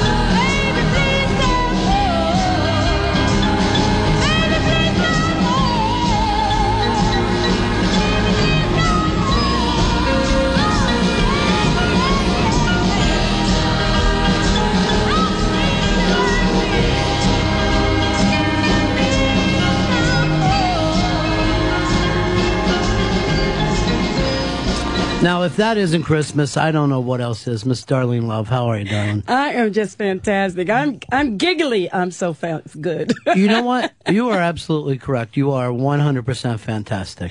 Thank you. You know, we were all just talking about the Rock and Roll Hall of Fame came on the other night, the big tribute show at Madison Square Garden. Gigantic rock stars happening out there. But when you take the stage, bam, the energy changes immensely. It was amazing. When I got nominated for the Rock and Roll Hall of Fame, I got a call about 3 days later from Bruce Springsteen's manager. And Bruce wanted me to sing on the show with him. And I told him it was a setup. He set me up because his introduction of me was, it's a shame you're not in the Rock and Roll Hall of Fame yet. Right. And I was the only person actually that was on that stage those 2 days that is not in the Rock and Roll Hall of Fame. And then you walk out there and blow the roof off the place. I try. Is there anything intimidating about walking out in something like that? Or have you worked with so many great people and done so many shows it doesn't bother you anymore? Oh, no, it bothers me all the time, but the trick is not to let people see it bothers you. Yeah. You just keep it all in you, and that's the energy that comes out once I start working. So as soon as you hit the stage, you're fine, but walking up to the stage... Exactly. You're like, this has got to go good. Right. You know, your career is so amazing. Looking over the stuff that you've done through your life, and it never seems like it follows any kind of set plan. Just things happen somehow. I think we were talking about my life for the last 5 or 6 years. It's like taking a life of its own. It's just going. And I have a saying, you know, everything in its own time. Right. You know, if you hang in there, and like I've done, I've always tried to take care of myself.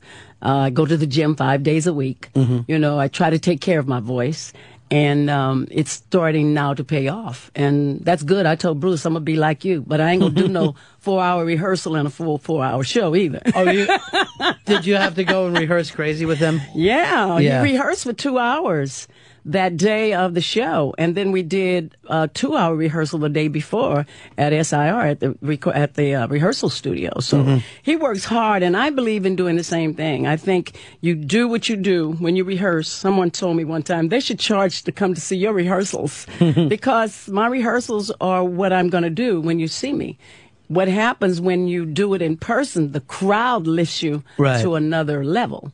But do you ever get worried that you're going to leave something in rehearsal, like some of the energy gets left behind? Or? No, never. No, and especially working with Bruce. I've never felt that kind of energy before. I felt it, but not unlike what was at the Garden a couple of weeks ago, because he works so hard and his energy level is so high when you come on the stage that you want to meet his energy level. So it just brings that energy level up when you come on the stage. You come on ready to sing. I could have sung all the way out to the microphone. You're ready for it. Yeah. You've sang with so many great people. You sang with the King, you sang with Elvis Presley. Right. At a time where, you know, I don't even know if we have stars as big as what Elvis Presley was. Not then. Yeah. No. Because Elvis Presley was just finishing up his movie career. Right. And now he wanted to do his career, sing for people now, an audience. And he was intimidated about doing it. He was a little afraid of doing it because it's been so many years since he did it. He'd taken time off, yeah. Right. You know, he just started doing movies and he stopped singing live. And just to be able to be there at the beginning of that, because we did his when I say we, the Blossoms, the other two girls I sang with, did his 1968 comeback special. And we had so much energy in that room, he asked us to be on film with him and during the special. So we did the gospel part of that show. And then he asked us to go to Vegas with him, but at that time we really couldn't commit that kind of time, you know, to go out on the road with him, because it was he wanted you to commit for a couple of years, and I couldn't see me committing myself for that long. You know, you never know what's going to come up. So is that then? And that's always been the way with you too, right? Just wait for the next thing to come along. Yes, right. I have. You know, we're so close to the Brill Building. You grew up West Coast, though, right? Right. You grew up on the West Coast. And how did you get here in the East and hook up with some of the stuff that was going on in the Brill? Well, you know, it was so funny because Phil Spector came from New York back to Los Angeles and recorded He's a Rebel. And he didn't use the original Crystals to sing the song, and plus Snuff Garrett, another record producer, had already recorded He's a Rebel. Phil heard it, came to California, found the musicians, he found me, and we went into the studio and recorded it even before they even put theirs out. Really? Right. So by the time they put their record out, ours was already going up the charts. Right. So that's how I actually met Phil Spector and found out about all the Brill Building people, because mostly all my songs were written by Jeff and Ellie. And so that's how I met them. I came to New York by the strangest coincidence you'd probably ever want to hear. I was doing a show for Lou Adler at the Roxy. And he said, listen, I'll just invite all my friends and we'll just all come and support you, because I wanted to start working again live. And Steve Van Zandt came, and he had Bruce Springsteen with him. Wow. And they were in the back, and I had learned the song and for the first time put in my show Hungry Heart, because I thought it was a fantastic song, but I would do it my way. And Bruce said he had never heard that song sang like that. He said, I don't even know if I sang it that good. I said, oh, yeah, you do. And then Steve said, you need to come to New York. And I said, well, I don't know anybody in New York, that could get me to come here to work. So he actually found me 2 jobs, a job at the Peppermint Lounge, which was still going at the time, and at the Bottom Line. And I came here and I worked. This was in 1982. And Alan Pepper, who owned the Bottom Line, they were getting ready to do a show about Ellie Greenwich's music. And during my show, he realized how many of my songs Ellie had written. And that's how I ended the first time I came here. And when I came here the second time to do that show, I said, you know what? Maybe I should move here. Things are kind of moving here in New York. Maybe this is where I should be. Well, it's amazing that you did the Spectre stuff on the West Coast, because everything about that seems East Coast, that, all the girl group stuff was happening on the East Coast, but you got to record with him out there. Right. Well, he was running from New York. Yeah. And he probably couldn't come back for what he did. Not for a little while, anyway. So even back then, you knew the Phil Spector thing was heading in the direction it eventually went. I did, because I tell people all the time, Phil was doing recordings that nobody was doing yet. He was, overdubbing with echo, which you really have to know what you're doing if you're going to do that. And some of the songs that we sang back in those days, Phil knew what he wanted, which was unusual for a producer. Yeah. They usually come and ask you, well, what do you hear?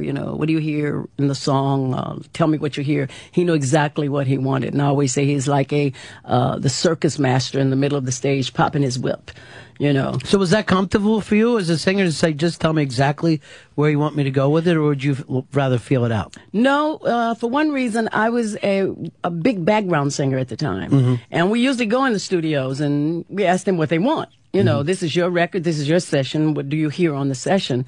So they would tell us to make it up as we go or whatever. But with Phil, it was really great. We didn't have to think about what to do. And if I wanted to really sing, what was great about Phil, he wanted you to sing his melody. Right. Don't go off the melody, sing my melody. And when the song is over, you can do whatever you want to do on the end of the songs. And most people don't even hear the end of the fade. Yeah. And Phil he always said, if the song is not sold in the first 16 bars, it's not going to sell. Yeah. I never heard anybody say that before. He was so in tune to what was happening at that time. Yes. In America.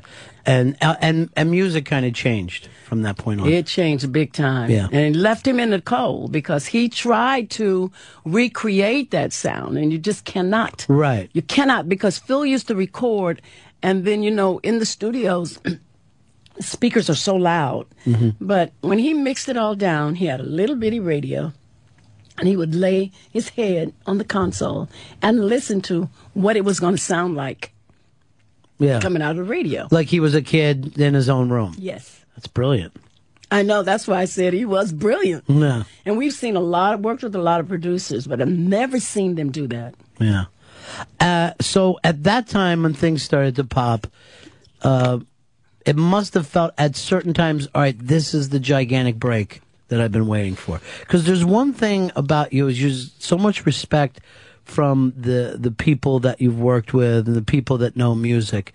But it took a while to get that large kind of acceptance and people knowing what you've done on a lot of these records? Yeah, I think it had a lot to do with the history of how I started doing backup. And then people started wanting me to go out on the road with them. Right. You know, as their backup singers. I went out on the road with Dionne Warwick for 10 years. Yeah. Then I got with Tom Jones for 2 years. I worked with Sammy Davis Jr. for a year. They just saw that part of me. Right. You know what I mean? Even though there were other people who knew I could sing lead. That's what they wanted at the time. So it actually took me a long time. You get stereotyped. Sure. That's the baddest thing about doing certain things. You get stereotyped. That's what they want. Yeah, you can sing, but right now, this is what I want you to do. Yeah. But from that, I ended up getting a lot of respect from entertainers. And that meant more to you than chasing your own career? Or? Oh, yeah. At the time, yes, I had 2 children, and I could stay at home and take care of them. Right. And not leave it all in the hands of my husband or worry about what's going to happen to my kids. Mm-hmm. So it was okay for a while, and then at the age of 40-something, I decided to start this solo career like a crazy person. You know, what's wrong with me? But I was dating Bill Medley, one of the Righteous Brothers, and he said, you know what? You have an unbelievable voice. You're either going to start your career or stay a background singer the rest of your life. And that's when I made the choice. One of the hardest choices I ever made, because now it was all about Darlene Love. Yeah. Finding me work, selling myself to promoters, which was really, really hard because I was not a Crystal. Yeah. I was Bobby Sox and the Blue Jeans, but the Crystal songs were the biggest records. And those are the ones that you were singing lead on but weren't given credit. Right. He's a Rebel, Do Run Run, and He's Sure the Boy I Love. Wow. And they were the biggest records. Darlene Love's records was like top 20. You know, my records was not as big as theirs. So it got to the point, a lot of people started saying, there probably isn't really a Darlene Love. One of either the Crystal, one of them are singing. But they had it the other way around when it was actually, I was doing all the singing. But it took a while, and I think moving to New York was one of the best ideas I had, because you can work in New York. You don't have those kind of clubs in California. Yeah, there's a cabaret type thing here that people could show up, and you can't fake it behind production when you're in a smaller place like that. When you walk in and you're singing, that's the deal you're going to get. That's there. And then they didn't even today. You can make people sound great on stage, but you couldn't back in those days. They didn't have all the equipment that they have today to make you sound great. By the way, Darlene, of course, is going to be performing. Of course, you can go to DarleneLoveWorld.com. You're also going to be playing at BB King's December the 13th, and then the Bergen PAC on December 20th, and then the Dave Letterman, the annual David Letterman show that you do, is the 23rd. And that has been how many years now?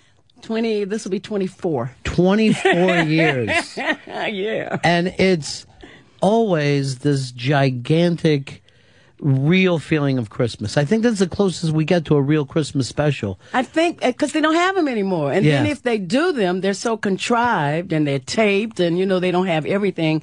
Everything at our show is live. And Paul Schaefer rehearses the choir and the band and me like we've never did that song before. Every single year? Every year. Yeah. It's not like, okay, come in the studio and let's sing. Never. Sometimes the choir comes in like an hour or 2 hours before call time. It's interesting, too, because Schaefer seems like he would be perfect with you, because he has the same kind of background as you, of doing everything in the music business. Right. Well, the reason that I do the show every year was because Paul Schaefer played Phil Spector when we did Leader of the Pack downtown at the Bottom Line. And he got Dave to come down to see the show. And one day on the television show, I guess a couple of weeks later, he said, we got to get that girl on this show to sing that song. You know that Christmas song I tell you? That's the greatest Christmas song I ever heard. Yeah. And from that till now, because it's funny, they forget. They said, how long has Darlene been doing this show, Paul? He said, about 12, 13 years. I said, you guys forgot about NBC. Right. We did do it there for a while before we moved over here. So, but I have the proof, because I have the very first tape that we ever did. Well, what I love about it is, like you said, of course, Paul loves music, but Dave, you don't normally get that feeling about. until your show. I know. And then every year he seems to be a little different about the Christmas show. Once I was in London for Christmas and New Year's, and I couldn't do the show, and somebody else did the Christmas show, and Dave said, not on air, but he said, if she can't come here to sing that song, we're not doing a Christmas show. Just the hell with it. Yeah, right, because he really does say Christmas. Everybody's saying that. Yeah. Christmas doesn't start until you hear Darlene Love saying, Christmas, baby, please come home.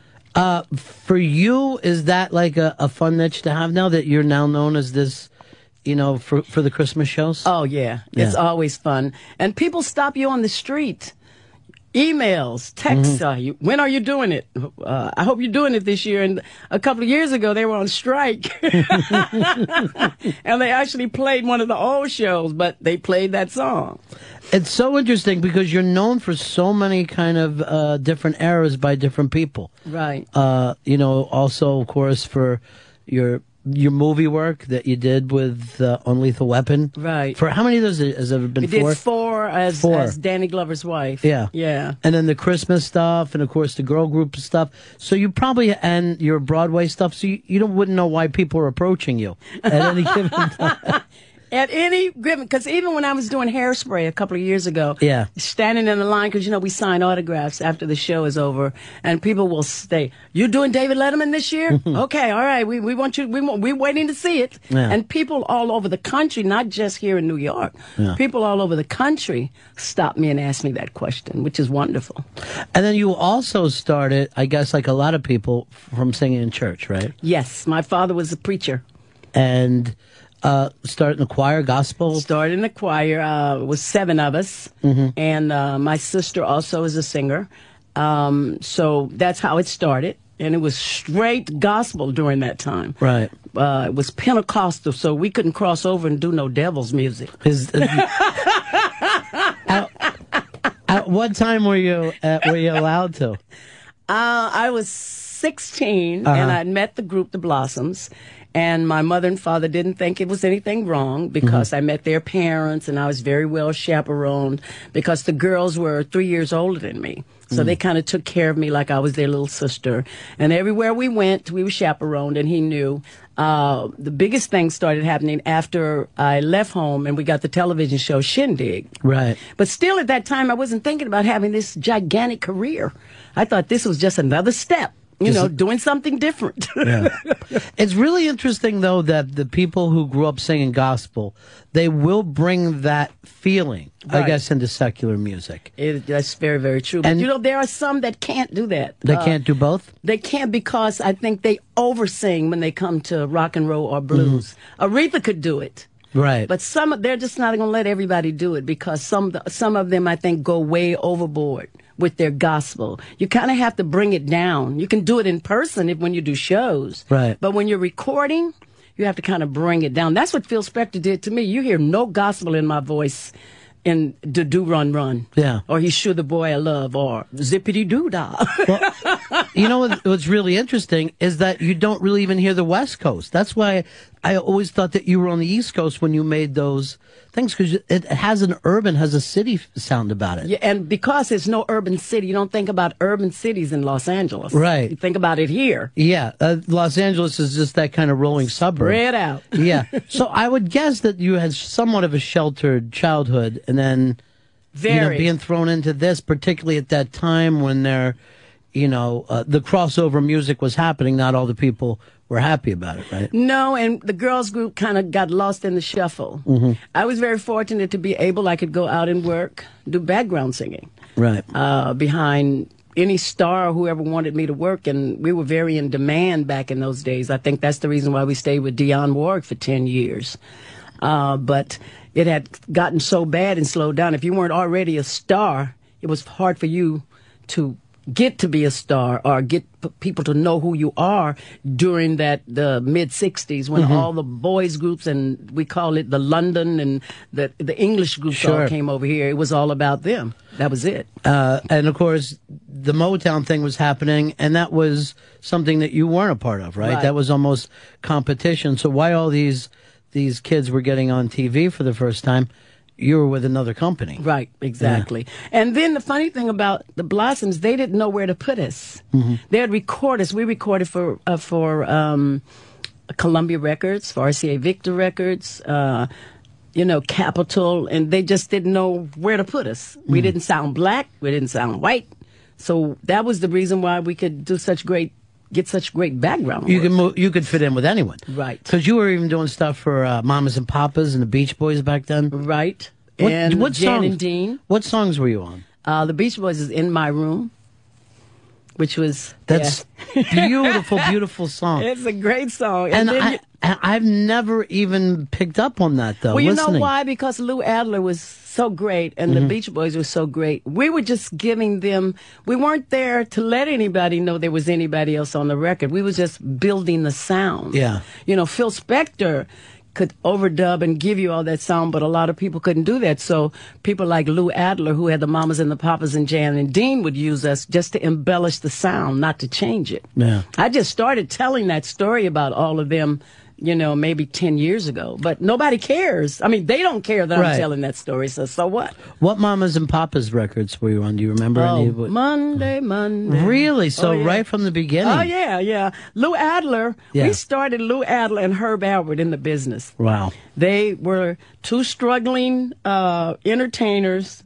Herbie was trying to be a singer, and we say, baby, you fine, but you can't sing. Yeah. Go pick up that trumpet. For the people, I just did a thing with Cheech and Chong the other day, who Cheech was and with, Chong, too. with Lou Adler. And Basketball Jones. Basketball Jones, you sang on that song? Right.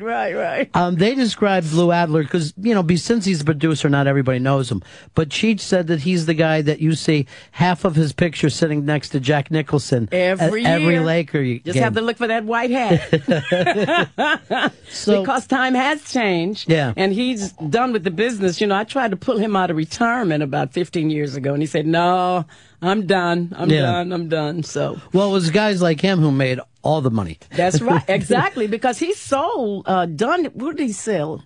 Dunhill. I forgot who he sold his company to for so many millions of dollars back in those days. And he was, the only person he came out to do was, what's her name? Laura Nero. Nero? Yeah. But that was it. He didn't do anything else after that. Had you met her? Had you? Yeah, I did some of the background on her album. God, this is some of the most beautiful music ever done. Yes, those are those songs. Can I do that one? Give that one to me. Yeah. Some of the most gorgeous music I've ever heard in my life. Yeah. What a pleasure to have you sitting with us today. By the way, if you get the chance, folks, it's darlingloveworld.com. And look for her on Letterman coming up very, very soon. That's December 23rd. And on the East Coast, B.B. King's at New York City, December 13th. And then the Bergen PAC on December 20th. What a pleasure to have you in here, Darlene. Thank you. This is always wonderful to come up here. Well, it's great to have you in. Let's go out with, He's a Rebel. How about All that right. one of your faves? Yes. God bless you and have You a great also. time. Have a good Christmas.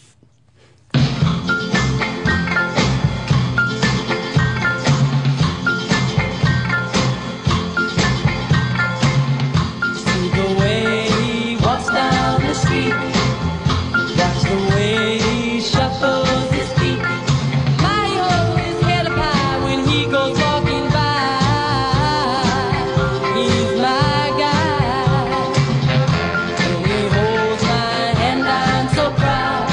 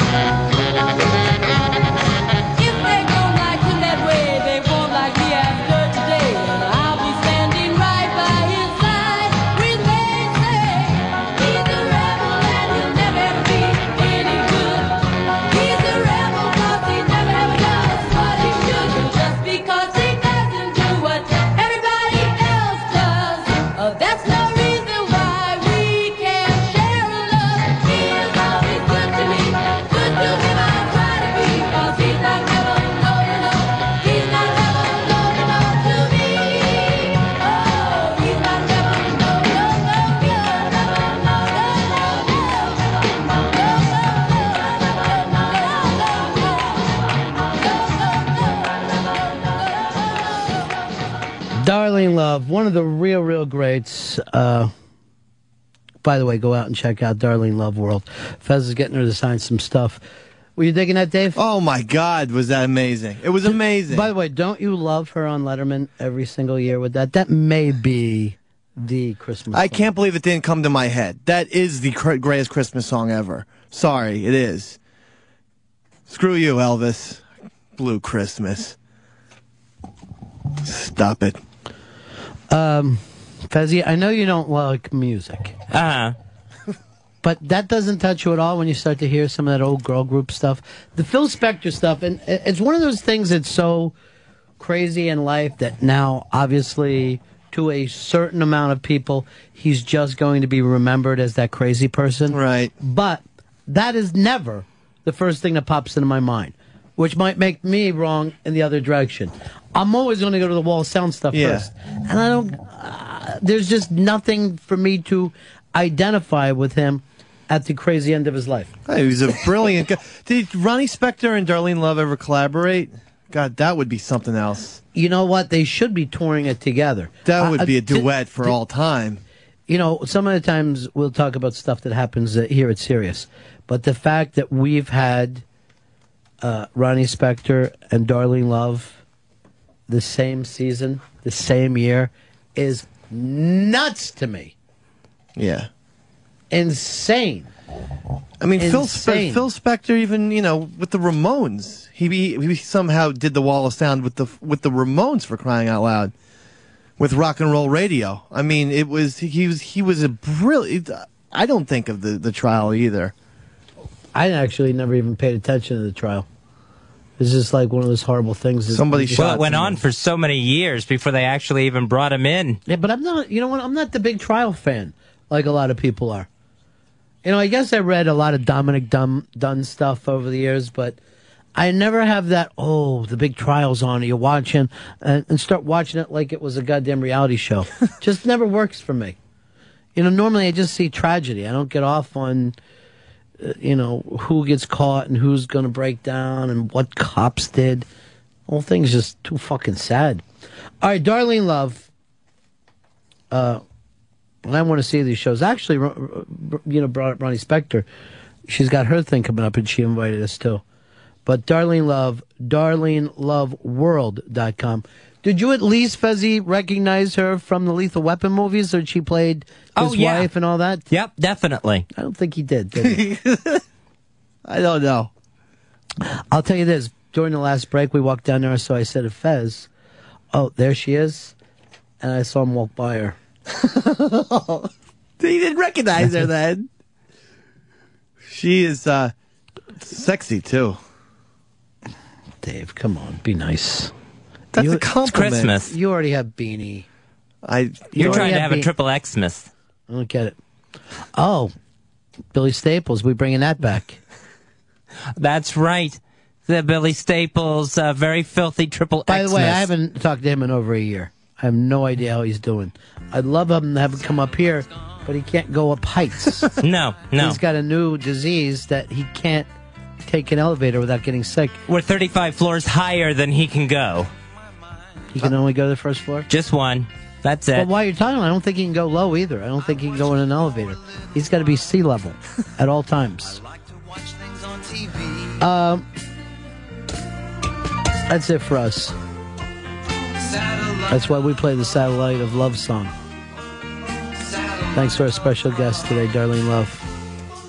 So now it really does start the Christmas season. You know what? Well, for me, yes, the Christmas season has started. Good. Beat Letterman. Why don't we go out with that song instead of this one?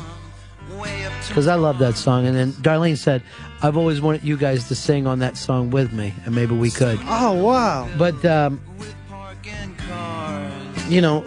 weird thing there is, all I really want to be is Phil Spector and come bring her back in here and start, doing a wall of sound with her.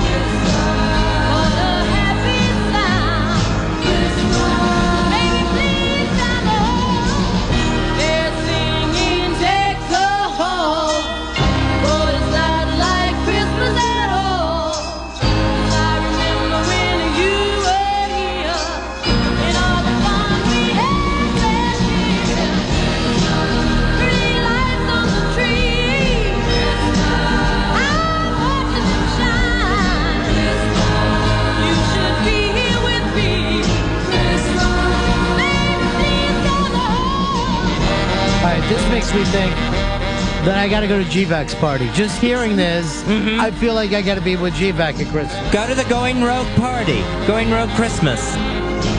I'd like to get some reindeer and go to all of them. All in one night? All in one night. Impossible.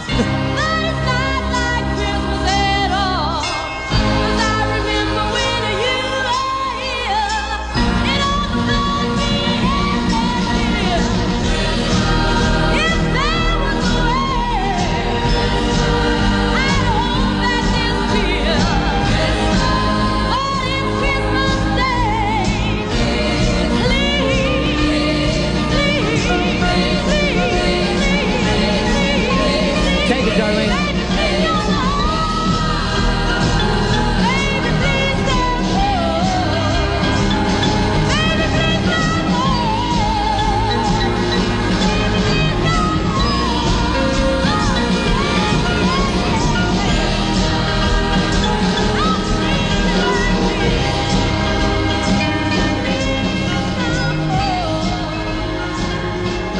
That's the end of my show. Hey, it's Ron and Fez. We're done.